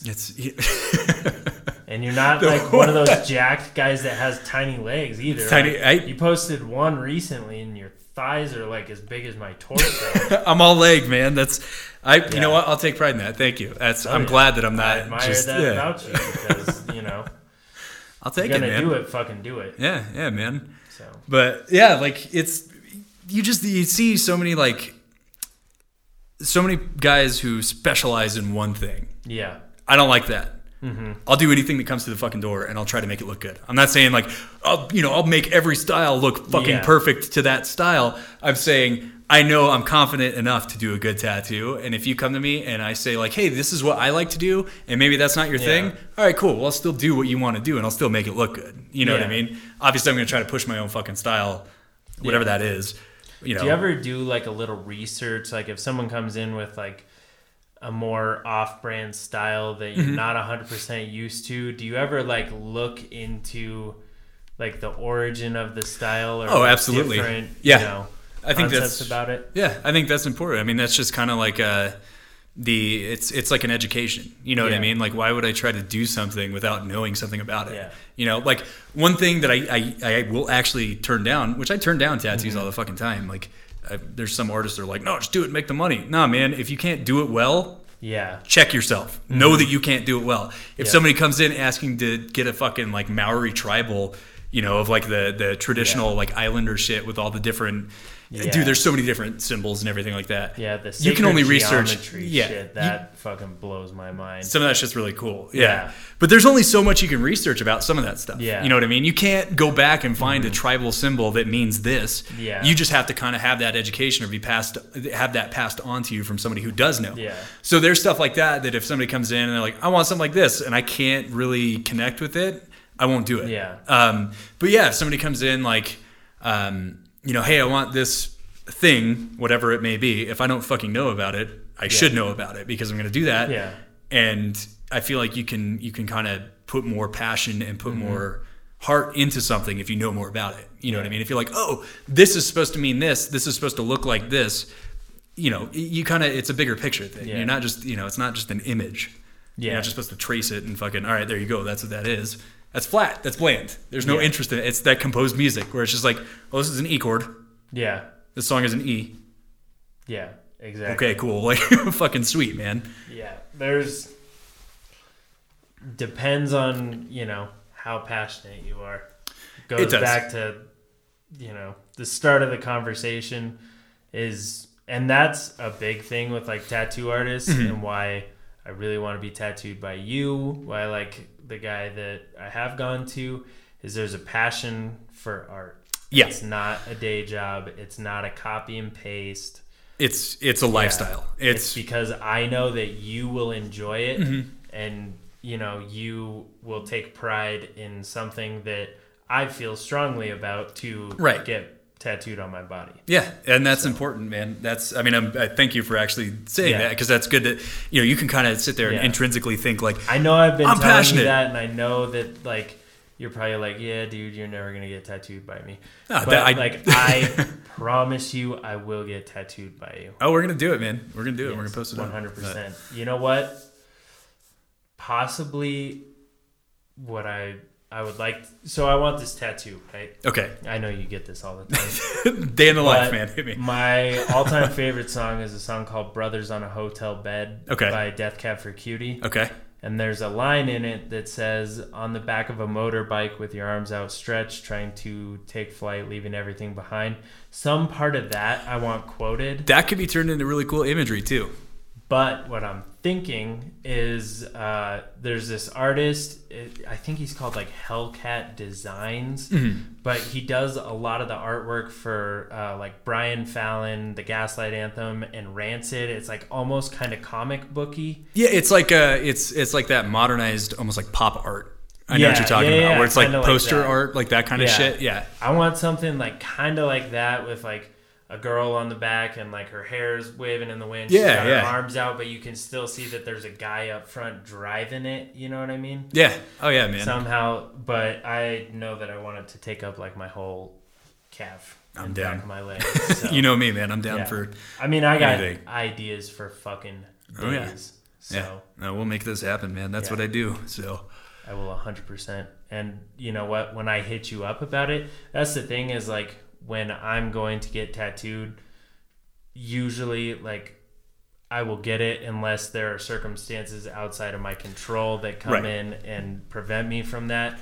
But like, I'm not going to waste your time and have you draw something up. Oh God, those people are the worst, man. Yeah. Like I understand. I get it. It's, you know, it's exciting to get tattooed. It's exciting to book. Do you do a deposit fee? Always. Yeah. Literally always. That's smart. That's one thing I'm it's still your time. It's my time, man. And that's one thing I'm always like totally transparent about. And like, I don't know if you saw on my Instagram a couple of weeks back, but I had an issue with somebody who canceled their appointment, didn't show up, didn't reschedule, didn't tell me nothing about it, and then asked for their deposit back, and then called me a thief for not giving it to him. It was like, dude, fuck you. You wasted my time because I blocked, you know, a certain chunk out for you to come in. A, B, I drew this shit. Yeah, spent it's time like on it when I could have been drawing something else. there's no, there's no, you always take a deposit. Always, it's never refundable. It's never, I don't think there's anything wrong about that at all. Yeah, no, I mean most people don't, and which is I'm glad, because I even posted a survey too, because it's like, I mean, not to be a fucking asshole. There's so many people out there that think I'm just like the biggest asshole on the planet, and they're probably right to a degree. There's probably people who have never had an actual conversation. Or I think so. To listen to what you have to say. I think so. Yeah. Also, all right. Sorry. Another side note about people as a whole, empathy. I think that's another thing. It's that dying. People might read that and maybe assume you're an asshole, right? Because they refuse to put themselves in your shoes and say, well, yeah, I'd be fucking pissed off too. Yeah, and if you're gonna get the tattoo and you're serious enough about it, a deposit shouldn't fucking matter. Exactly. No, it's because it's like, and if you don't have the money to get tattooed, don't put the money down on the deposit. Exactly. Like, don't be like, I'm going to put a deposit down and then I'm going to get, 2 more paychecks between now and the appointment, or, however long it's booked out, whatever. And then that, come that day, all of a sudden you are fucking short on rent and you're like, I can't get tattooed. That's not my fucking problem, dude. You're taking money out of my wallet. Like, if I don't tattoo, I don't work, I don't make money. I got bills to pay just like everybody, man. Some people probably think it's a hobby or something because it's not a 9-to-5 desk job. Yes, there's a weird people almost act like I don't think you'd call it entitlement, but it's like a sense of it's entitlement. Well, it's no, you are tattooing me and it is a privilege for you to tattoo me. It's like, okay, those are the people who probably don't tip you. Exactly. Yeah. Or they ask for their deposit back and get really mad at me when I don't give it to them. Which, yes, to a degree, it is absolutely a privilege to tattoo somebody, right? Yeah. I am selling myself. I am selling my art. I'm selling my heart and soul, and you are buying it, right? But also, at the same time, don't come in there acting cocky like I have to do that. Yeah. Because at the end of the day, man, it's my fucking art. I don't have to give you my art if I don't want to. And that's one thing that it's you have those tough decisions sometimes where it's like you have this person that is maybe just coming at you a little weird, or you could tell maybe they're cocky or something like that, and they're just being a dick at the shop, and you're just like, all right, man, well, I was gonna have a good day in tattoo today, but I guess I'm fucking not now. Exactly. It's weird. It's a weird balance. It's but yeah, there are those people that it's totally they think they're just the only person getting tattooed by you. All right, you need something to do today. Yeah, you need something to do. You need money. You need that. Yeah, exactly. It's you are the almighty client. It's no, there's, if far enough into your career, you have enough clients where it's if you miss a day of tattooing, it hurts, but it's not the end of the world. 1 or 2 years into your career, somebody cancels, that may be your only appointment for that week. That fucking sucks. Yeah. But, then when people, they come in with that self-righteousness that it's dude, come on, I don't have to do this. Just, level with me, I'll level with you. I just want to create art, man. I want to give you something.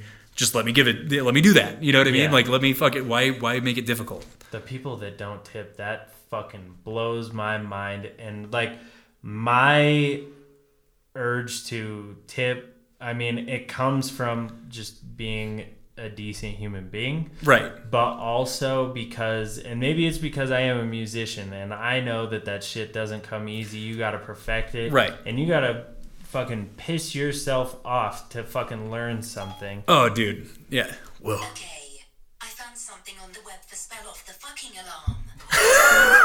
Seriously.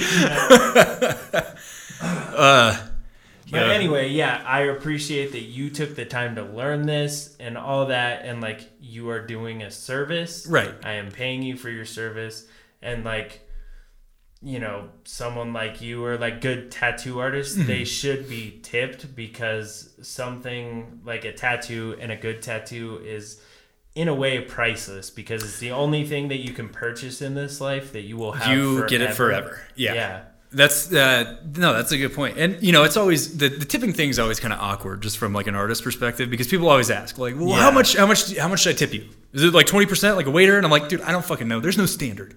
There's no standard for how much you tip your tattoo artist. If you think I did a good job and you want to give me a tip, I will fucking graciously accept that. Yeah. If you don't want to seem entitled. Yeah, exactly. If you don't want to, if you don't tip me, that sucks. It's always here's what I find. It's always on the ones that you're like, you know what? Let me give this person a little bit of a hookup. Like they're, whatever. Maybe it's, I don't, for whatever reason, you always have that that little moment of like, I'll go easy on this person. I'll give them a little bit of a break on the price. Like I'll do it even though I'm not really feeling it or whatever. Mm-hmm. And then it's always those ones, and it's always the biggest pain in the ass clients that like you'll do that and they just won't. They'll just walk out like without tipping you or without thanking you or anything like that. Like, well, and they probably also don't think about booth rental either. Yeah, they don't think about booth rental.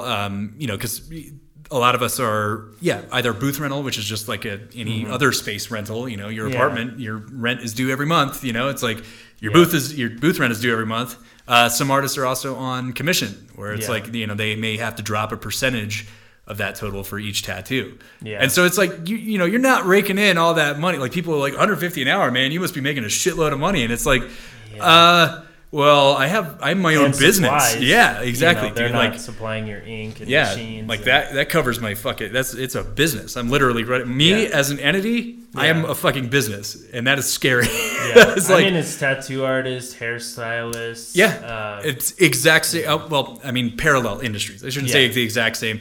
The semantics of a salon versus the semantics of a tattoo shop are a little different. I think salons are actually more structured than tattoo shops. Yeah, probably. But still, it's very similar industries. And it's the same thing. Yeah, a hairstylist or a barber, they're going to have to pay their booth rent. They're going to have to pay for their chair. They're going to have to pay for that fee. They're going to have to buy their own supplies and all that shit.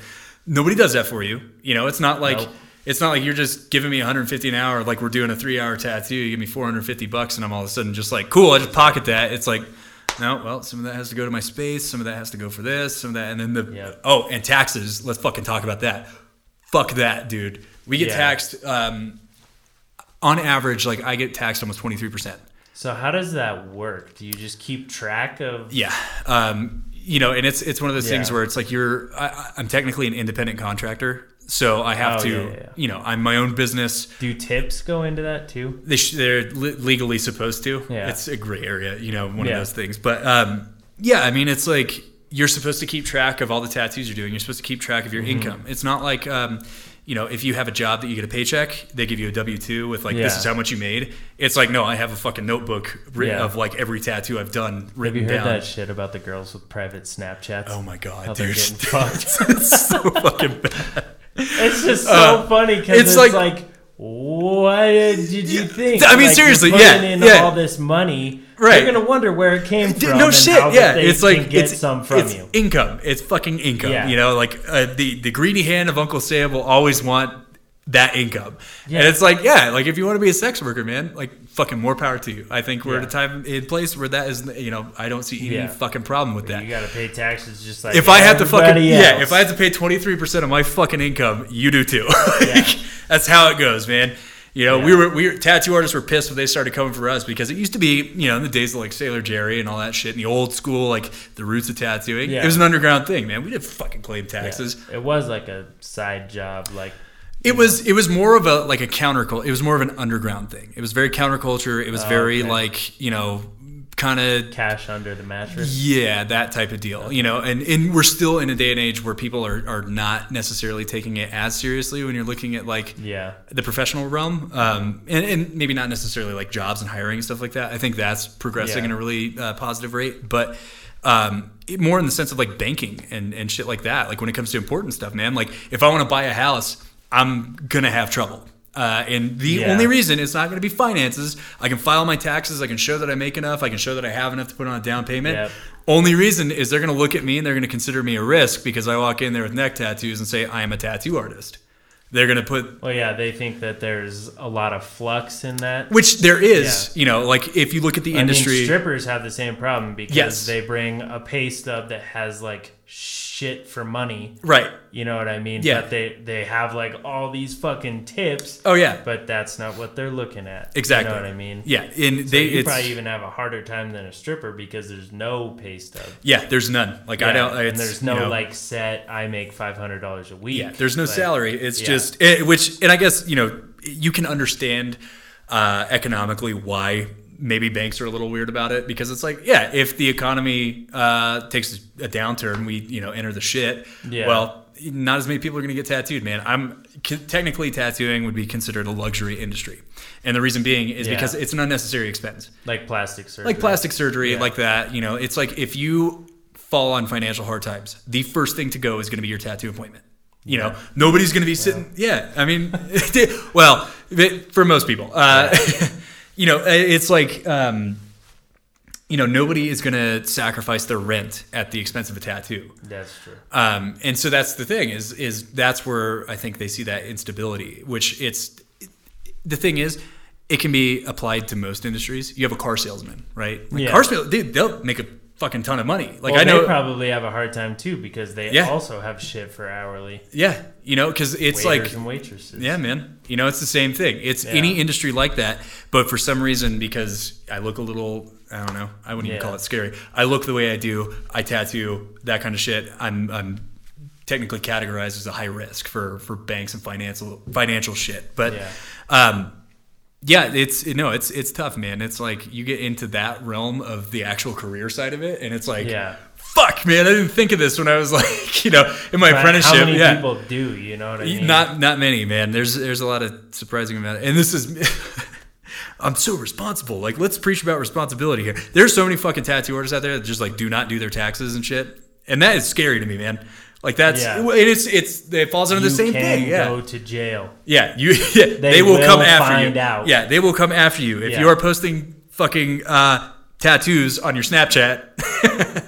You can lump that all into the same fucking category, man. I'm basically like There's no such thing as a non-profit tattoo artist. Yeah, nope. That's a lie. And if it is, you probably don't want to go to them if you value being disease-free. Disease-free and having nice tattoos, man. That's that's a big thing, too, is like when somebody goes, oh, you paid $80 an hour for that tattoo. My guy only charged me $30. Yeah, it's like, look at mine compared to yours. Quality, okay? man. Your rose looks like a butthole, and mine looks like a rose with petals and shit like that. Oh, seriously, man. Yeah, no, that's a big thing, and that actually drives a lot of weird competition in the tattoo industry, and it's frustrating because you'll have people just undercutting each other, and it's like, you don't want to be the Walmart. You don't. And you know what? There are artists out there that like are the fucking target. They are the nice, warm, welcoming fucking. I can think of one shop off the top of my head that I would classify as. What's the next big thing above Target? There's. What would that be? Because like Target has good products, but this would be it's not great. Yeah. This would be the store that has the same products as Target, but calls it something different. Okay. And charges more money. Oh, yeah. I can think of a few like that. Yeah. Oof. Yeah, there's a lot of that in the tattoo industry, unfortunately. But yeah, it's... Oh, I think I know what you're thinking of. Yeah. Start with a W. It might. It does. Okay. Well... Walmart. Yeah, silent P. Fuck. Yeah. Spelling. God, man, education. Everybody needs it. But you get, even if you're going to be a tattoo artist, because you got to learn about taxes and personal finance. Seriously, man. Like, I say I'm just some art kid that draws all the time, but I got no fucking math and shit. Well, I guess let me back up. I'm a pilot too, so I guess I should probably know fucking math, right? Yeah. Maybe. But you don't think about that with tattooing. Like, you don't, it's like, you got to know the business side of it. You got to know sales. You got to know fucking advertising. You got to be crafty, man. So you have to use that creativity. Because a lot of artists are very self-loathing in the sense where it's like, well, nobody's getting tattooed by me. I guess it's just the way it is. It's like, no, man. Fucking be hungry. Get out there and do it. Like, get out there and think of ways to bring people in. You know, like, think of ways to advertise and all that shit. And like, same as being in a band. It absolutely is. You know, your business card. I'm not gonna lie. That first business card you gave me when I met you in San Diego, Like Laguna that, Beach, yeah. Yeah, that thing was like thick as fuck. It had your like logo, the Hang Loose sign, like embroidered into it. Yeah, man. Like that's a nice business card. Yeah, make a statement, man. Trust that guy. Yeah, you gotta make a statement. I still have so many of those fucking things because I ordered like, oh, dude, so many. I thought Tilly's ripped you off. I went into a Tilly's and they had a shirt, had a skeleton hand, and it was holding up something, either a peace sign or rock on or something like that. And I couldn't remember off the top of my head what your logo was. And I texted Colin and I was like, yo, I think Tilly's is ripping off Brad's logo. Get ready. The fucking crowd of people show up at Tilly's ready to fight him. Yeah, it wasn't though. No. Yeah, it's just shit like that, man. You gotta think of creative ways to get out there. Absolutely. It is the exact same way with music. Yeah. You gotta kind of hype things up, like hype. And be honorable about it. Because obviously there's shortcuts you can take that, just like not paying your taxes, you will get fucked and found out in the end. Oh, yeah, dude, absolutely. It's like if you rip somebody's song or somebody's tattoo off. Exactly. You want to hear a rip-off that made it big and didn't get fucked? I wanted to tell you this earlier. So you've heard that song Closer by the Chainsmokers? Yes, yeah. That song ripped off the piano melody from Over My Head by The Fray. No shit. Because it does the exact... oh, fuck, it does. Note for note. Dude. That's... Wow. Yeah. Wow. I heard that, and the day I heard it, I've just been telling everybody, hoping that somebody on the Phrase management goes, you know what? Wait a minute. We deserve a little bit of money off of this fucking $1 billion. Yeah, at that point, it's just garbage. a fucking sample. That it's like, whatever happened to the Fray? And they were like Denver superstars, man. They were, and like their first album that was on like Grey's Anatomy and like all that shit, like it was such a good album. Their second one was like pretty good, and then they had like their most recent one. It didn't hit me in all the right spots, and then they kind of just fell off the face of the earth. Huh. Yeah, they used to be like. I mean, I can think of a whopping fucking maybe 4 Fray songs off the top of my head. Yeah. And those are the ones that, A Day to Remember covered. So it's like, oh, yeah, the Fray. That band that A Day to Remember covered. Yeah. They're from Denver. Yeah. I mean, there's the Fray, 303. Mm-hmm. And did you ever listen to that band Single File back in the day? Single File. That name sounds familiar, but I don't think I could honestly like pinpoint any of their actual music. They had a song on 93.3 called Girlfriends, and it was like, all my girlfriends are breaking up with me. Yeah, they were from fucking, oh my God, that was Denver. Wow. Yep, and then their bass players started a little folk rock group called Baywood. Okay. It was actually really good. It's like mostly acoustic. But that dude, being from here, has like gone on tour with Chuck Reagan and Brian Fallon. That's cool, man. He's made his way into like the music world, and like he's not a big dude, but like he gets, does recording artists. It's just cool to see that he came from Colorado. Yeah, dude, there's a lot of good music in Colorado that goes like really overlooked. It's kind of because of marketing. Yeah, I mean, big part of it is like you could have the best songs in the world, but if you're not unfortunately paying money to get it out to people, right, no one's going to hear the best song in the world. Yeah, well, and I think it's the kind of supply and demand thing with like location. Everybody, if you hear like a song and they're from LA or they're from New York or it kind of like adds like a level of like I don't know, like just that demand for it, like, oh yeah, like I listen to a lot of my artists are out in LA, that kind of shit. Well, a lot of Colorado is revolved around EDM. There's this standard generic alternative sound that like I really don't like in Colorado. I know exactly what you're talking about. It's that Colorado rock. It's the alt indie. It's like it's I know what you're talking about. It's like the I don't even.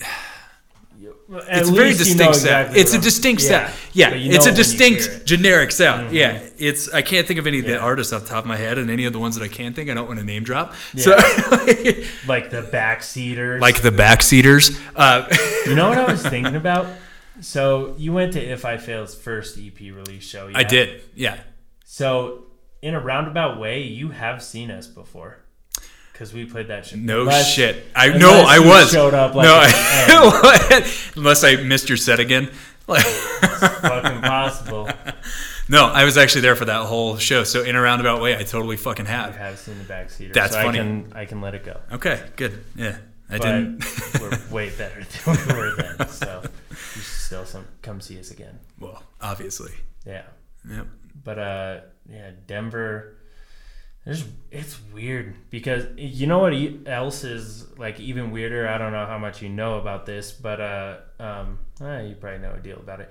But like Denver hardcore used to be huge, and now like Colorado Springs, It shifted. like yeah. somehow it boomed, and like all these bands started coming up, and like they have so many shows down there. Like Dude. Griffith and Lissette are driving down to Colorado Springs like probably once a week, if not every other week. It's crazy, man. Yeah. And I've noticed that too. That a lot of the big the more major hardcore tours don't stop in Denver. They stop in fucking Colorado Springs. Black Sheep. Yeah. Yeah. Which is cool because that's like the one soda jerk venue that's Yeah. left. I went Well, to that might be an issue too. Is Live Nation? they don't want And to it's book. either Yeah. Black Sheep, Live Nation, or Oriental Theater.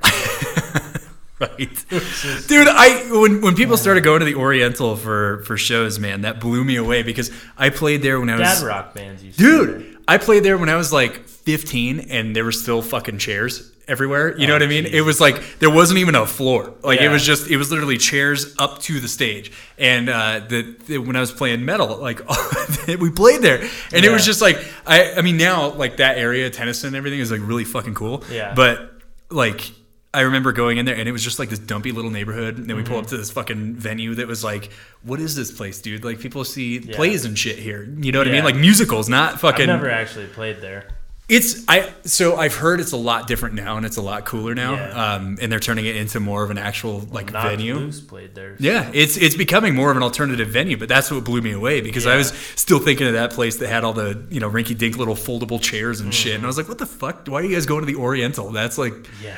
yeah, but apparently it's a really cool place now, and I guess it's like kind of your only real alternative to now the Marquee and Summit and everything now that Live Yeah. Nation took that over, which is weird, man. I went to that show over the weekend at the Marquee, and it was a sold out show, and I say that in Yeah. quotation marks, sold out show. Well, now sold out is much. It was, less dude, people. it was like half capacity, man. Like Yeah. I was like expecting a normal sold out show, and it I was. think it's only like 300 and some people It's now. fucking sold insane, out. dude. Because Yeah. I just remember it's kind of sad because that's like I mean for all of us, man. That's Yeah. like the place. That was the place. Was the Remember Marquee. when the floor used to bounce? Oh, dude, I loved it, man. And it was, yep. And you would have like a sold out show like that Yeah. where people were literally backed like into the hallway over by the merch tables and shit. Yeah. It was like, dude, people were just standing around with like space to move their arms and shit. It was weird. And That it's, is I don't know, man. Maybe Live Nation's going to do something good. Maybe not. Yeah. So far, I'm not too impressed. They stopped booking the shows that I like. Yeah. So I don't know. Well, in turn, the Gothic is because what's funny is before the Summit became like a major venue and like Soda Jerk venue, all of the bands I used to go see played at the Gothic. Like I saw A Day to Remember and Devil Wears Prada at the Gothic. A Day to Remember headlined the Gothic. I saw one of my favorite tours of all time. It was Parkway Drive, The Ghost Inside, Set Your Goals, and The Warriors. Dude, I remember that show. Yeah. That was a fun fucking show. That was so long ago. Yeah. Holy shit. Yeah, I remember that. Yeah, dude, Just like seeing Set Your Goals and The Ghost Inside and Parkway Drive. that was like back to dude. back. That was like a powerhouse show. And man. The Warriors. I was into The Warriors. at Yeah, the time. man. That was. I remember that was like the Gothic used to be a really cool place to go see shows, and I haven't. Yeah. I think they still do like stuff every now and then that is like that would appeal to Yeah. you or I, but But that was like a staple. Like, Oh, played at seriously. Gothic. Yeah. And then, became Summit main stage. Yep.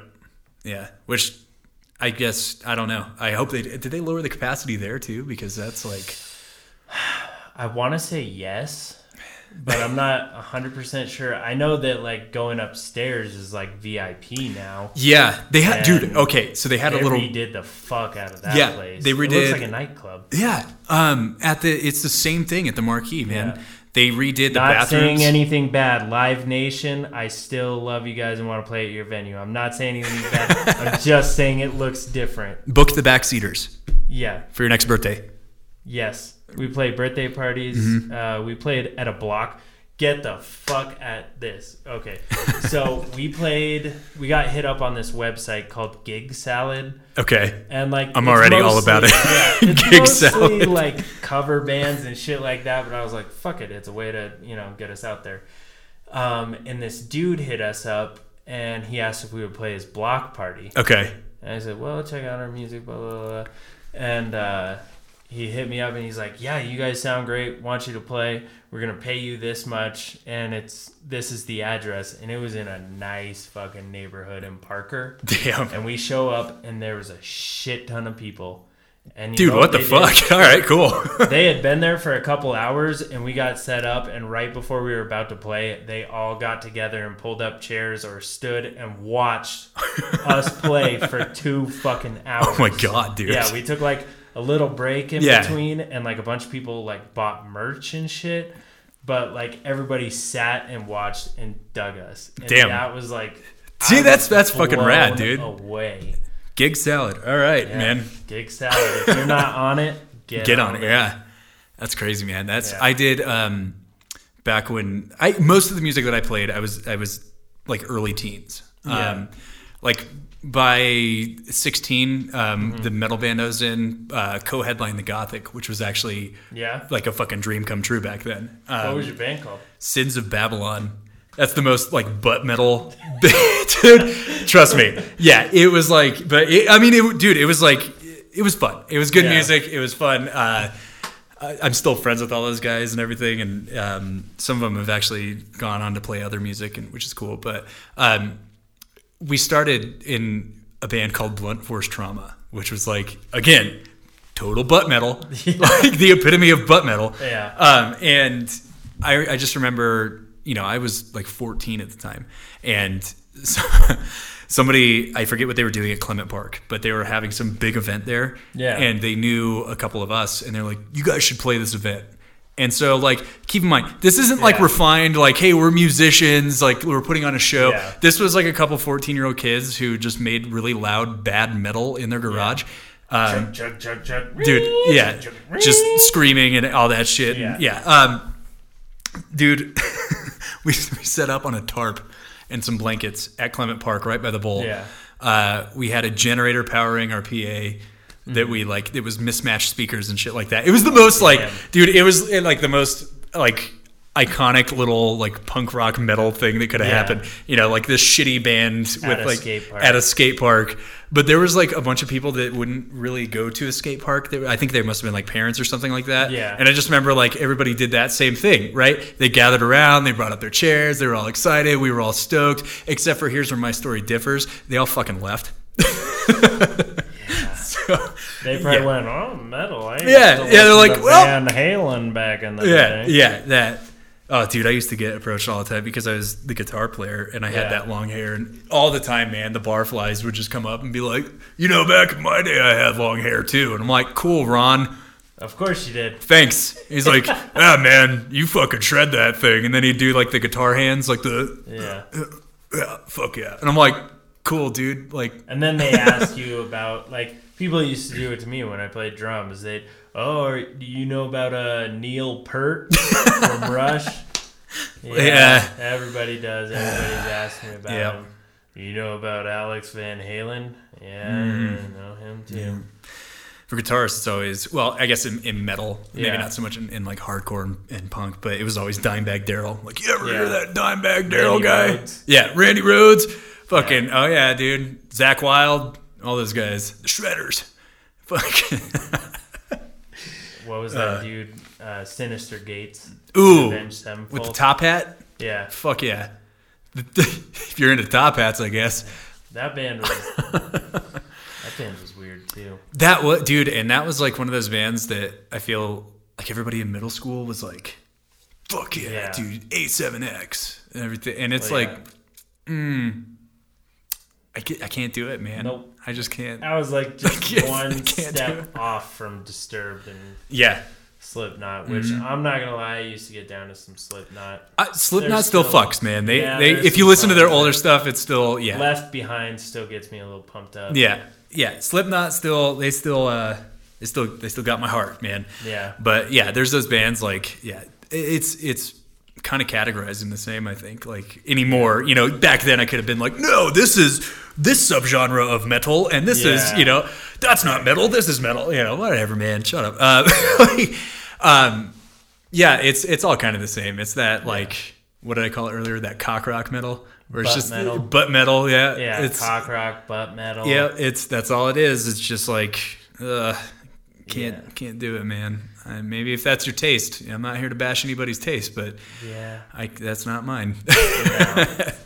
Do you feel like music played a part in like helping you become a tattoo artist? Like, do you feel like Absolutely getting into metal, like being around tattooed people and stuff? Oh, dude, influenced absolutely. you? Yeah, it's that whole, I think it's just the alternative lifestyle. You know what I mean? Because you're in the music scene, you're doing all that, especially, That's you know, the reason I have gauges. yeah, I mean, well, shit, I used to all have, the you know, hardcore I got kids, my buttholes, you know, fucking, they're never going anywhere, man. Yeah, I think that was like one of the major influences, to be honest, because you know I'd always been drawing and everything, so it was always like, you know, I always had a sketchbook, I always did that shit, but finding an alternative outlet to that, which, you know, you pair heavy music, which for me it was always hardcore, man. Like hardcore and metal was just like the driving force for me. You know, I would draw little fucking designs with like band lyrics and shit like that, which is still like a prominent you know, attribute in my tattooing today. I love doing music related tattoos. And I still haven't gotten that A Day to Remember tattoo. I still want to get that done. You gotta do it. I promised you that idea. You did. Yes. It's recorded now, so you have to do it. No, anything said on the podcast legally is obligated to be held up. So that was a good contractual agreement. I think you're very eloquent with your words. Really? Because I got a little lost halfway through. I was like, words. Yeah, it's just that's how you sound like a lawyer, man. That's how you bullshit. You keep saying words, and people are like, oh, the merger obligations. Yep. But no, I told you about that idea, and that is an idea that you will have. I have the sole claim to. Yes. Yeah. No, it's that's been a major aspect in tattooing, you know, and like just the music scene in general, man, like, you know, meeting musicians and everything like that. It seems like half the people I tattoo are in bands or, you know somebody in a band or, you know, whatever. And it's just, I don't think you can have one without the other necessarily, you know, at least for me. You know, for other people that may be different, you know, not everybody's involved in music and all that shit, but art is art. And if you can express, like if you have a love for art, you're going to express it in every single outlet. You know what I mean? And I can't draw for shit, but I love tattoos. Yeah. Well, and see, that's the thing is like, I feel like people in the music scene tend to appreciate art as well, just because you have that artistic sense, you know, I mean, music is art, you know, it's not separate. It is art. It's just a different creative outlet. And so obviously, you know, artists are going to tend to appreciate art more than just people on the street. You know what I mean? Like people can appreciate art, but to actually, I think that's why musicians are so fucking tattooed, you know? Yeah. Because we can be, and it's just like a different, you know, it's the art, man. I'm not hanging a poster on my wall. I'm hanging a poster on my arm. Yeah. Well, and artists also understand a deeper meaning behind an image sometimes. Yeah, there's a lot more symbology.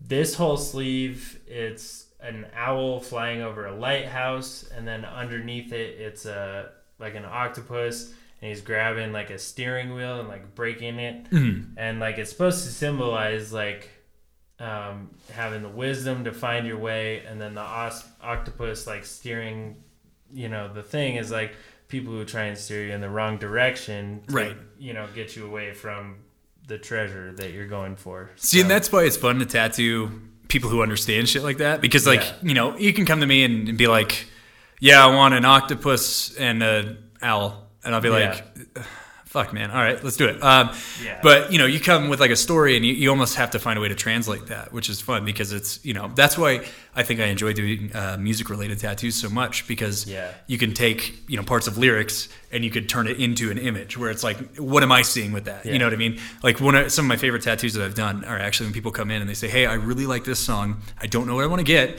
but here's my favorite line from that song.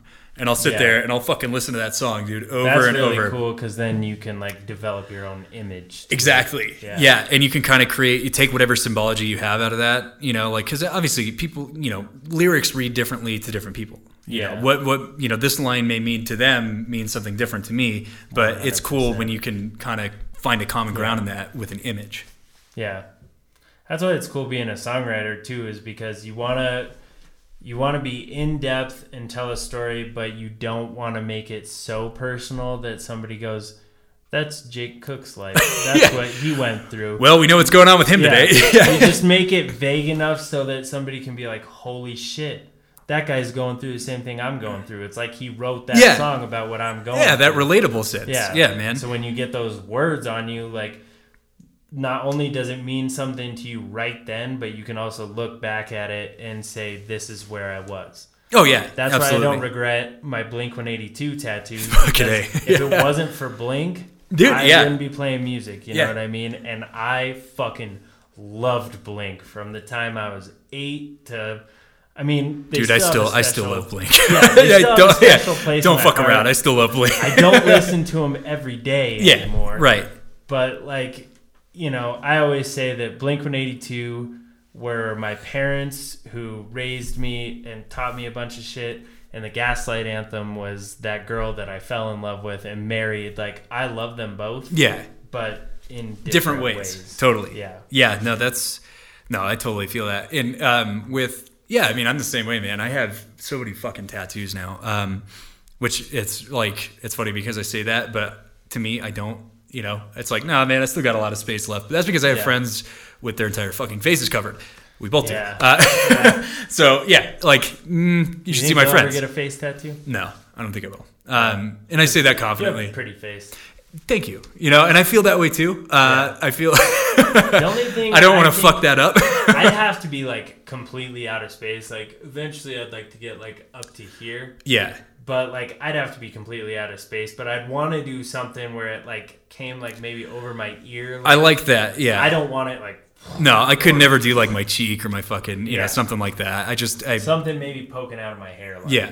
That's kind of, I've thought the same way too. Yeah. And it's like, I mean, fuck, man. But there's just no tattoos that I look back at and I'm like, wish I didn't get that.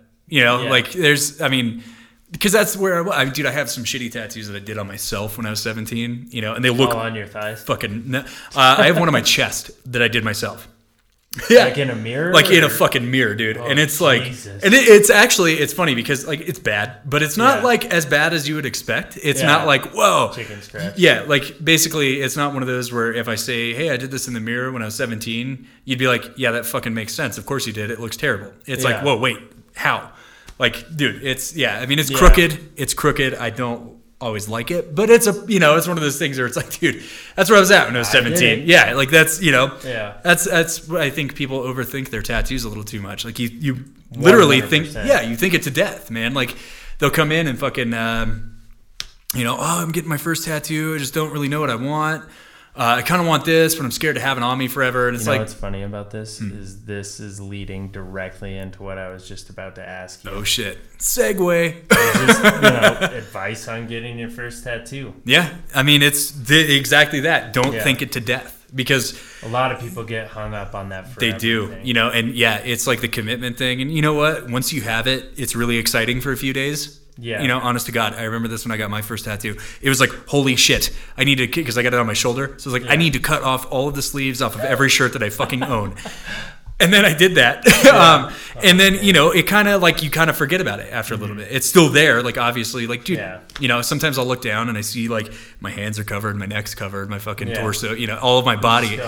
Yeah. And I go, oh shit, man, I have a lot of tattoos, I guess. Holy fuck. But like, you kind of have to just take that leap where it's like, yeah, you're not going to regret it. It's a part of you. Yeah. If you're feeling this way now, if this is who you are now, Yeah. it's always going to be who you are, who you were. You're just kind of documenting it in a different sense. Yeah. You know, in like an artistic way, it's a Yeah. part of your story. yeah, there's nothing fucking wrong with who you used to be. You know what I mean? Yeah. Like you can be a better person, you can be a different person than that. You could not think the same way. You can have different beliefs, whatever. Yeah. That's still who you fucking were. You know what I mean? Exactly. So yeah, when people come in, they're like, "Well, I just want something that's like not going to change." It's like, no, everything's going to change, man. Like your tattoo, this little symbol of whatever the fuck, it's that's not going to change, but the significance is, Yeah. And it's just man. There's so much like that where it's like, fucking, why think about it? Just get it. Just get your tattoo. Like, Yeah. you know what I mean?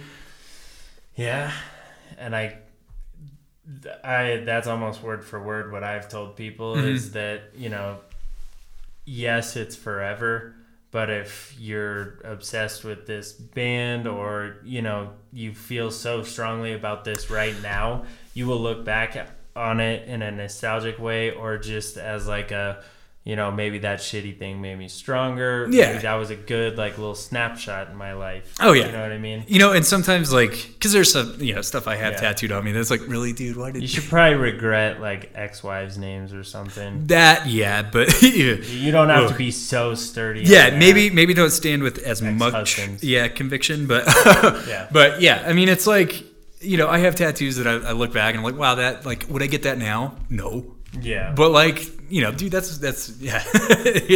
It's a part of who I am, part of who I was, and it's like there's nothing wrong with that, man. Like it's cool. It's kind of like you have a scrapbook, but Yeah. just a little more painful. Yeah. A little more painful, a little more can't lose it. Yeah. Because Can't getting go, yeah. Oh, where did I put that? Oh, yeah. Oh, shit. There it is. Again. Whoops. Still there. I used the loofah on it. Still fucking there. Sometimes it blows me away when I wake up and I go, damn, these are still here. I mean, I got my first tattoo 10 years ago when I was 15. Nice. And it was a little eighth note back here. And, like, I felt so badass. And I thought about it, like, Oh yeah. probably for weeks. Definitely when I went to Waterworld, the pool. I walked around. I wasn't looking at it the whole time, but I knew it was there. Yeah, well, and you kind of get that thing where it's like everybody else is looking at this. Yeah. They Everybody's see it. staring at my They tattoo. see. Yeah. No, they don't. Yeah. No, they don't. Nobody gives a shit. Yeah. Like, You know what's funny, though, is, like, the people who, get their first tattoo and it's, like, really big, or, like, people who... There's nothing wrong with this, but have you ever noticed that some people, like, go, tattoo number 14, like, tattoo... Oh, number- Yeah. Like, it's Oh, just yeah. funny because sometimes people have, like, one tattoo and they look at me in the grocery store and they go... yeah. Oh, dude, I get that all the fucking Yeah, time. it's just It's I was like, telling yeah. Annika about it. It's like a funny thing. Like, I have a tattoo, you have a tattoo. We are brothers. Yeah. We are the same. It's like, dude, totally. No, people do that all the time, and it's kind of funny too because like, God, it sounds so terrible. But there's some people that like, maybe you're from different walks of life. Maybe you're not the fucking same people. Maybe we have completely different views on things, Yeah. and you'll still see them. And it's like usually like some dude who like, We are one. yeah, and it's just like, what's up, brother? And I'm like, nope, no. Hi, man. Yeah, I appreciate it, but yeah, no, thank you. Yeah. Yeah. Where do you get your tats done? Around. That's the best one. Where'd you get your ink done, bro? Yeah, it's like The one where it's like you didn't even make eye contact with them, but like they're talking to you. it's like, oh, God damn it. Yeah. Yep. All the time, man. All the time. I think it's awfully weird when people ask you, going back to the price, how much did that sleeve cost you? I don't know. It was multiple sessions, and I went to one guy, and you'll probably go to Joe Schmo. Yeah, down it's- at X Shop. Yeah, you're never gonna You should work at a place called X Shop. X shop. X Shop. Just X. Probably not. Yeah. You tell people you work at X Yeah. Shop, Yeah, maybe not. especially if it's XXX Shop. Right? It's like, what kind of shop is that, man? What kind of stuff are you doing in Oh there? yeah, art. Yeah. Okay. Cool. Yeah. Listen. Hey, please don't report me to the IRS. No.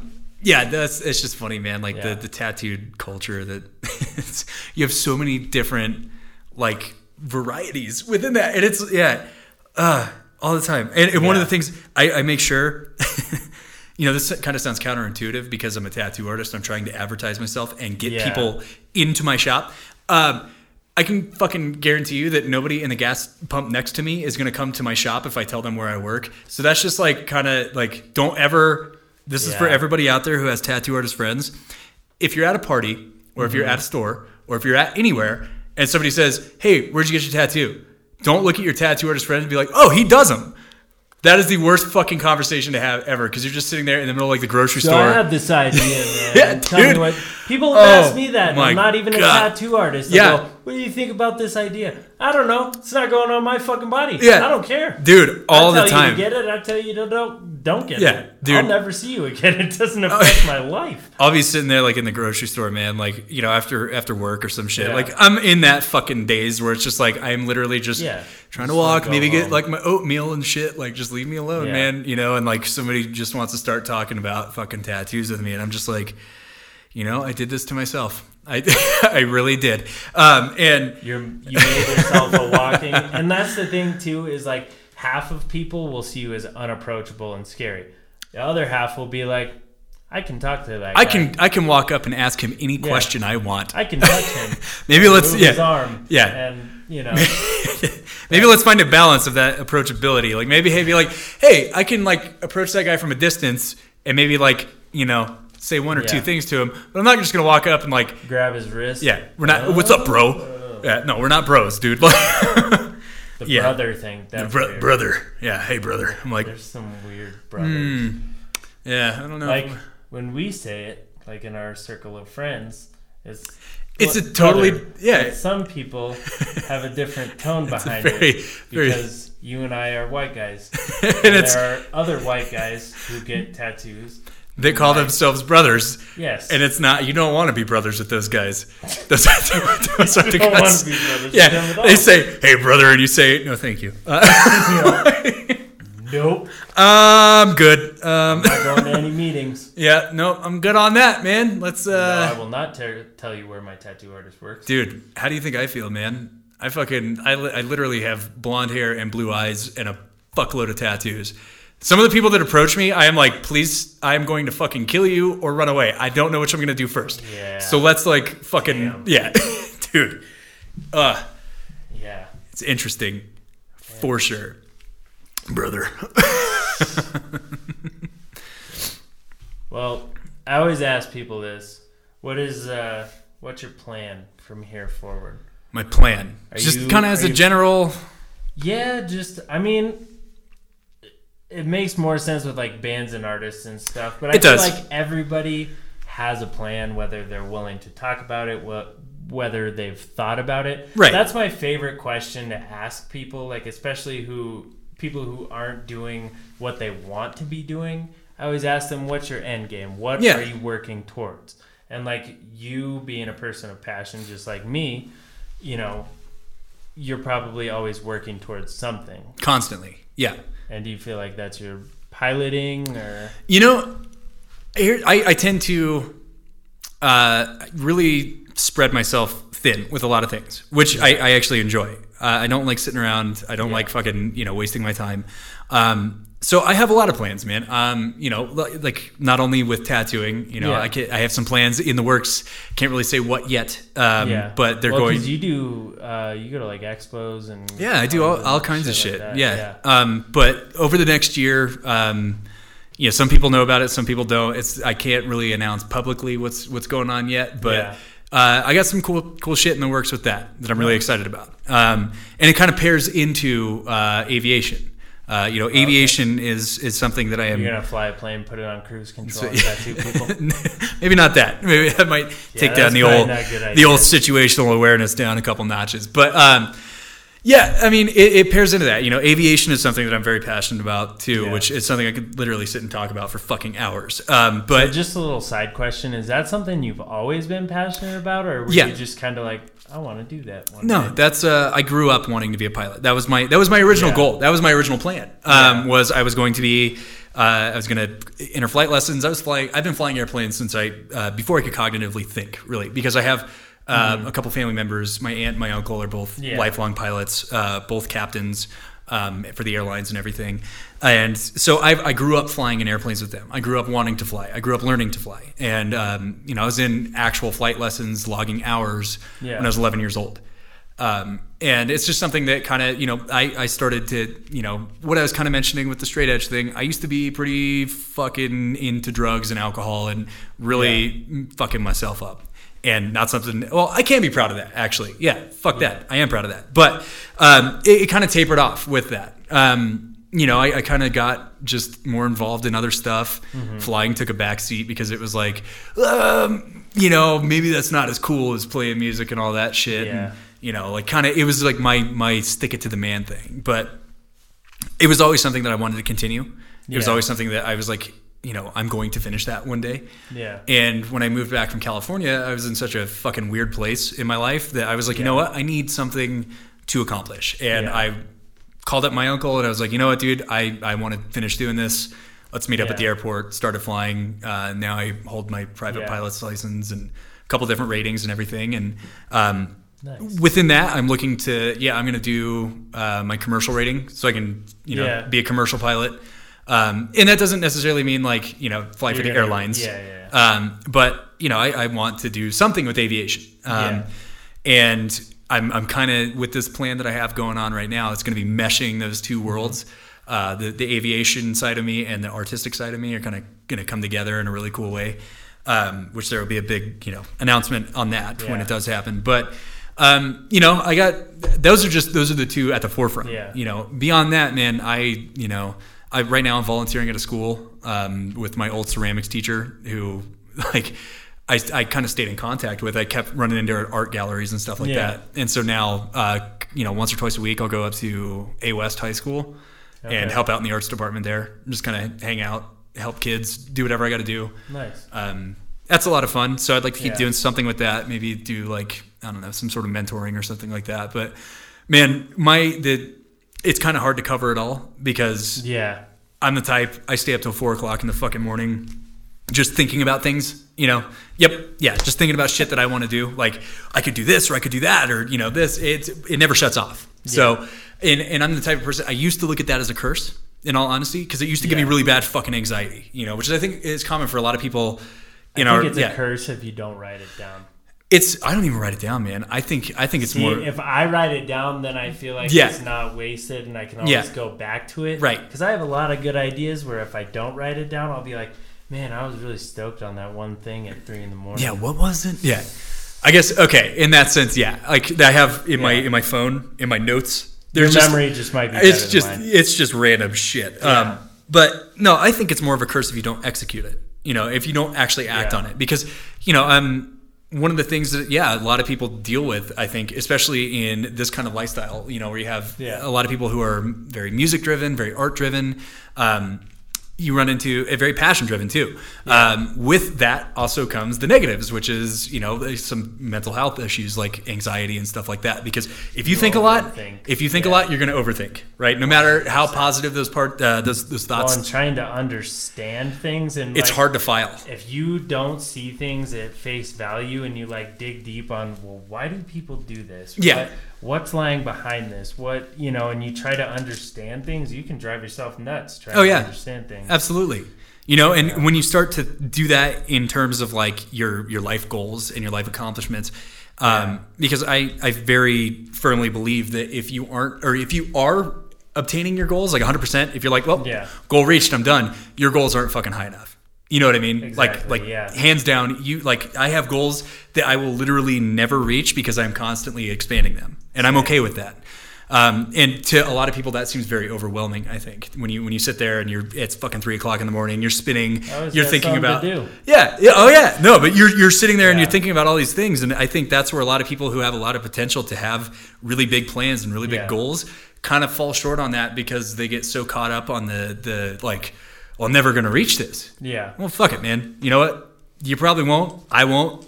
That's okay. Keep going because you're gonna reach milestones along the way. Yeah. That are probably bigger than the ones you anticipated. And you might influence other people. Exactly. Yeah.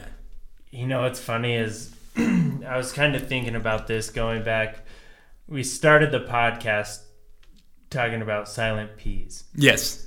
And one thing that kept coming up was passion. Yes. Is like a huge thing for just humanity, and just, you know, it's huge for someone like you, someone like me. Another P is purpose. Yeah. Passion and purpose. If you have that, like, dude, yes, that's all you need. Huge things. Yeah. You know? I think it's two things that people desire even if they don't know it. Absolutely. Yeah. And it's something that, you know, I think they kind of have to coexist together. Like, they kind of have to, if you know, if you're passionate, you know, you may not necessarily have purpose, but if you're passionate, you'll find that purpose. If you have a purpose, you may not necessarily have that passion, but you can use your purpose to, you know, it all kind of intermeshes. I don't think you can, like, have a purpose to do something without being passionate about it. Exactly. Yeah. Because anything that gives you purpose is going to take time.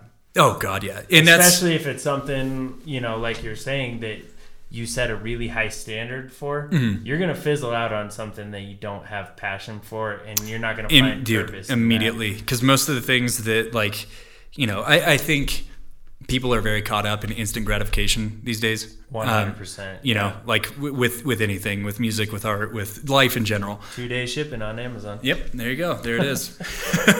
But yeah, I mean, you have that that sense of, like, I need this and I need it now. Dude, I have things that I want so fucking badly that I know that I'm not going to have for like another 10 years, you know, maybe longer. Maybe I'll never get them.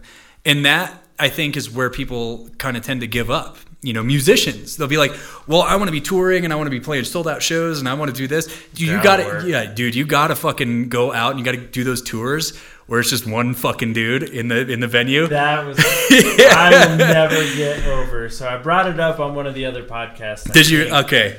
I can't remember who I was talking to about it, but for those of you who haven't heard the story, I went on tour with If I Fail, and we went to San Diego, like Laguna Beach area. Yeah, so you guys, I remember, it in San Diego, or was it? The show itself was in Anaheim. Because I remember you guys went to San Diego the night before, and I was going to drive down and see you, but then you ended up coming and hanging out in Laguna Beach for that day at the tattoo shop there. That's right. Yeah. We played at that bar where someone drove a car through it. Yeah, that one. Yeah.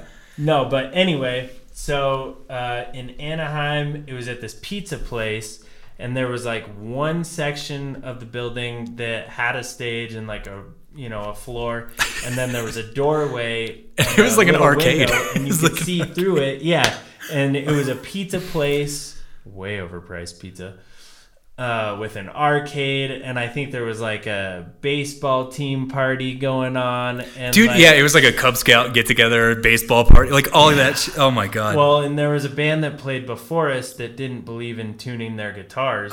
They told me that directly. Oh my God. We don't believe in tuning because it's all about how it sounds, man. Whatever. But If I Fail, which you're gonna hear at the end of this podcast, is very, like, in your face. Like, it gets you pumped the fuck up. And all the bands had left. They played and left. It was like, there was, I think, one or two kids that stuck around for a few songs at the end of it. Yeah. But old Brad came to see us because, you're good friends with Colin and everybody, and you loved If I Fail's music, just I did. And we started playing, and just like every show on that tour, it didn't matter if there was one person or 20 people. I gave the same show. I threw my guitar around, I jumped, I did all that. But Brad went fucking hard, like singing along to every word, and like I think you threw a chair. I threw a chair and I flipped the table. Yeah, just got fucking nuts, which like sparked Marcus and I were like, yeah, like it's just that energy, and like I'm not gonna lie, fun, you dude. put off an energy just in talking to you that makes me like want to be positive and be a better person and like be a more passionate person. That's awesome, man. Like when talking to you, you're like, there's very few people who you can sense that you're genuine. Mm-hmm. You're not fucking with me. You're not telling me what I want to hear. Like, and I'll never forget that show. That was one of my favorite. that was passion in the rawest dude. form. That was that like, and I appreciate what you said by the way a lot, like very much so. Yeah. Well, I look up to you. No, thanks, man. I appreciate that. It's something like I shouldn't say it's something that I strive to do, not out of a sense of ego, but like basically I've been in a lot of like different places in my life. You know what I mean? And if anything that I've done or anything that I've gone through, or like, because it hasn't all been positive, it hasn't all been good. Yeah. But there's a lot of good that comes with it. Mm-hmm. And if any of that could at all influence another person to want to be more positive and want to do more of that shit, that's fucking awesome, dude. That is my purpose. You know what I mean? Like we're talking about that kind of shit. That is my purpose. Well, it's infectious. Like being around you, it just like you give off energy. Like talking to you, the way you talk, like like I said, you're passionate about things. Like you give off an energy that just like. It's like a boost for me, for sure. That's all I could ever hope for, man. I'm hoping. I don't like half-assing life. You know what I mean? Like it's just anything, conversation, whatever, man. That's amazing. Yeah, dude. That was one. That show was one. I just remember calling like after every thank you everybody, Brad. Because it seemed like there were 1,000 people in the fucking room. Well, and so my favorite part was because it was like I lost my fucking voice after that. Do you remember? Like after outside the venue, I was like, fuck, dude. My favorite part was every time I would look over, like in between songs, and see everybody in the arcade and the pizza plate, like all the little kids in their baseball uniforms, just like jaw dropped, like what the fuck? There's this fucking dude running around. There's dude just punching the air and like throwing tables around, and it's five guys in there going ham right now. Dude, that was so much fucking fun, man. That was I think about that all the time. Like, oh my god, that was amazing. Yeah, that was a good time, man. That's probably one of my when I think, because obviously Colin, everybody we have a lot of talks about Colin, and that's probably one of my favorite memories. Was that because that you guys came out, you guys came and hung out. He was one of my friends who came out and like made a point to come see me, which was really fucking cool. Well, that's I think one of the most amazing things about him is he just connected so many people. Like Marcus, we probably wouldn't be sitting here having this conversation if it wasn't for him. Yeah, I mean, or like my podcast with Taylor, or just being so tight with like. Honestly, some of the people who are my best friends now, it wouldn't be, that's how he was though, man. Him. Yeah, that's how it was though, because he, it was one of the, I can say the same thing, because it's like he accepted everybody. Yeah. Dude, everybody was his best friend, man. That's the thing. That's the coolest fucking thing, man. Like you just automatically felt tight with him. Yeah. You know what I mean? Exactly. Yeah. No, and that's how it was, man. Maybe it was his music, because the lyrics were so honest. You were like, I feel you. Yeah. You could get, We are one and the same. Brother. Colin was not down for that. Colin was not down, man. He had a lot of brothers, but not like that. No. He had a lot of brothers. It was not a brotherhood.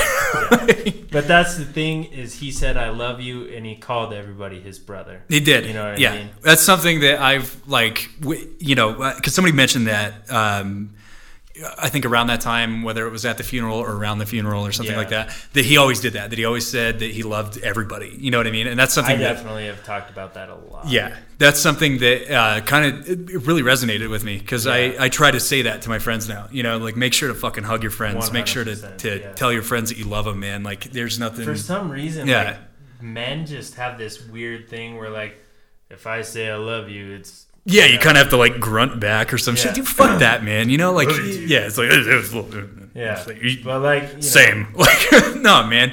Tell your fucking friends you love them. That is so important. Which is cool, because it's we come from such like a weird like that mixture of like the really hardened scene. You know what I mean? Where everybody's just fucking tough. It's angry music and all that shit. And then dude, we're all like, oh, I love you, man. Like you know what I mean? Like I mean. You can't tell me that anybody in that scene doubts that they're loved. You know what I mean? Not at all. Yeah, there's no doubt, which is one of the coolest things. Which is like, so I wish more people would kind of see that within, like, especially hardcore. Because people obviously they make their assumptions and everything like that. But like, dude, it's that is always something that has always been so strong within that scene. And I mean, predating everybody, man, predating us, like back in the 80s and all that shit. It was all love, man. Like it's you know, that's what it is, and that's what it's supposed to be. Well, that's because people see the hardcore dancing and shit, and they go, "Oh, they all fucking hate each other. They're hitting each Right? other." It's like, nah, man. But like, even, I mean, I saw Stick to Your Guns one time, and he was talking about that, how like, you know, a lot of these people are people who didn't feel like they belong anywhere. And, you know, you're going to have your little, like, people who, you know, either don't open up to it or what have you. But, yeah, there's a sense of community. You see it anytime you see a circle pit. Oh, yeah. When somebody falls down, they're not down for long. Yeah, they're not down for long, man. Yeah, that was that's, you know, at that show that I went to the other night. Yeah. It was so fucking weird, man, because that band was like the one I went to see was it's like that really powerful, like kind of hardcore pop punk mesh. Yeah. And yeah, dude, just like nobody was fucking moving around and shit. And so like it was just a bunch of individuals. Yeah, dude, you know, which is like that's fine. Like you're totally allowed to sit there and enjoy the show and all that shit. But like, you know, I don't know, man. It's just it's weird because it doesn't seem as fun to me. Yeah. You know what I mean? There's so many people that I met just via shows. Oh, dude. And seeing them at the same shows. Most of the people like, that I know from shows. And there's even people that I don't know, but I know. You know what I mean? Like where it's like it's you mutually know them. You've known about them for several years. You know most of the shit about them. Like, you know, and I mean I don't mean like in a negative sense. I mean like, you know, who they're fucking, you know, dating or married, you know, you know what they do for a living, you know, all this shit. It's like you've been friends with them for years, but you've never fucking said a word to them. I have a bunch of people like that too, which, you know, that's fucking crazy. And it's awesome, you know, and I love meeting those people finally because I think it's really cool to finally like associate a personality with it, you know? Yeah. Well, because I am 100% sure. Like, I definitely saw you in Darkly promos, and I probably, you know, 99% sure I saw you at shows. Oh, yeah. 100%. Yeah. So it's like, I always knew of you. Yep. Seen you. But like, now I know you. Here I am. This dude, Trevor, though, I used to see him at every pop punk show. Mm-hmm. And like, every time I'd see him, like, him and I would talk. Yeah. Because it was like we knew each other. Yeah, you do the what's up, man? Yeah. All right, him and I knew each other for 3 years before we even knew each other's name. Holy shit. There was just one time I was like, hey, man, I forgot. I don't know if you ever told me, but, like, what is your name? And he goes, it's Trevor. I don't know your name either. I don't think we ever exchanged that. Dude, that's amazing. Yeah. It's insane. But tell us a little bit about the song that you have chosen for the end of the podcast. So it's an If I Fail song. Welcome Legion, This Is War. And it is it's one of the first songs, obviously, you know, when they first released that first EP and everything, they released 0 Stars first. But Welcome Legion was like the first song that really fucking stuck out to me. Yeah. And I've seen options for me. Yeah. You know, and I've been to, you know, a handful of If I Fail shows that could always, you know, make it out when I could, and you know, maybe not as often as I wanted to in hindsight. Yeah. But that was just one of those songs, man, that like he always closed with it, and I always just remember like everybody bum rushing the front, and everybody was friends, and everybody. It was just such a good fucking time, and it's always one of those songs that when I think about Colin, that's like the first thing that comes to mind, and it brings back a lot of good memories, man. Yeah. So, it's a cool one. I think it's an absolute fucking banger. And I'm glad you chose it. Yeah. But thank you so much for doing this podcast. Honestly, it could probably be a fucking 5-hour podcast. Probably, man. There's just so many things that you said that I'm like, holy shit, me too. That's how I feel. I want to expand. Like, wait, we got to talk about this. Yeah. So many things ran through my head, but like, not to go back to the problems of people, but I feel like a lot of people, when they're having a conversation, they're thinking about what they're going to say next. Right. And like, I just wanted to hear what you had to say.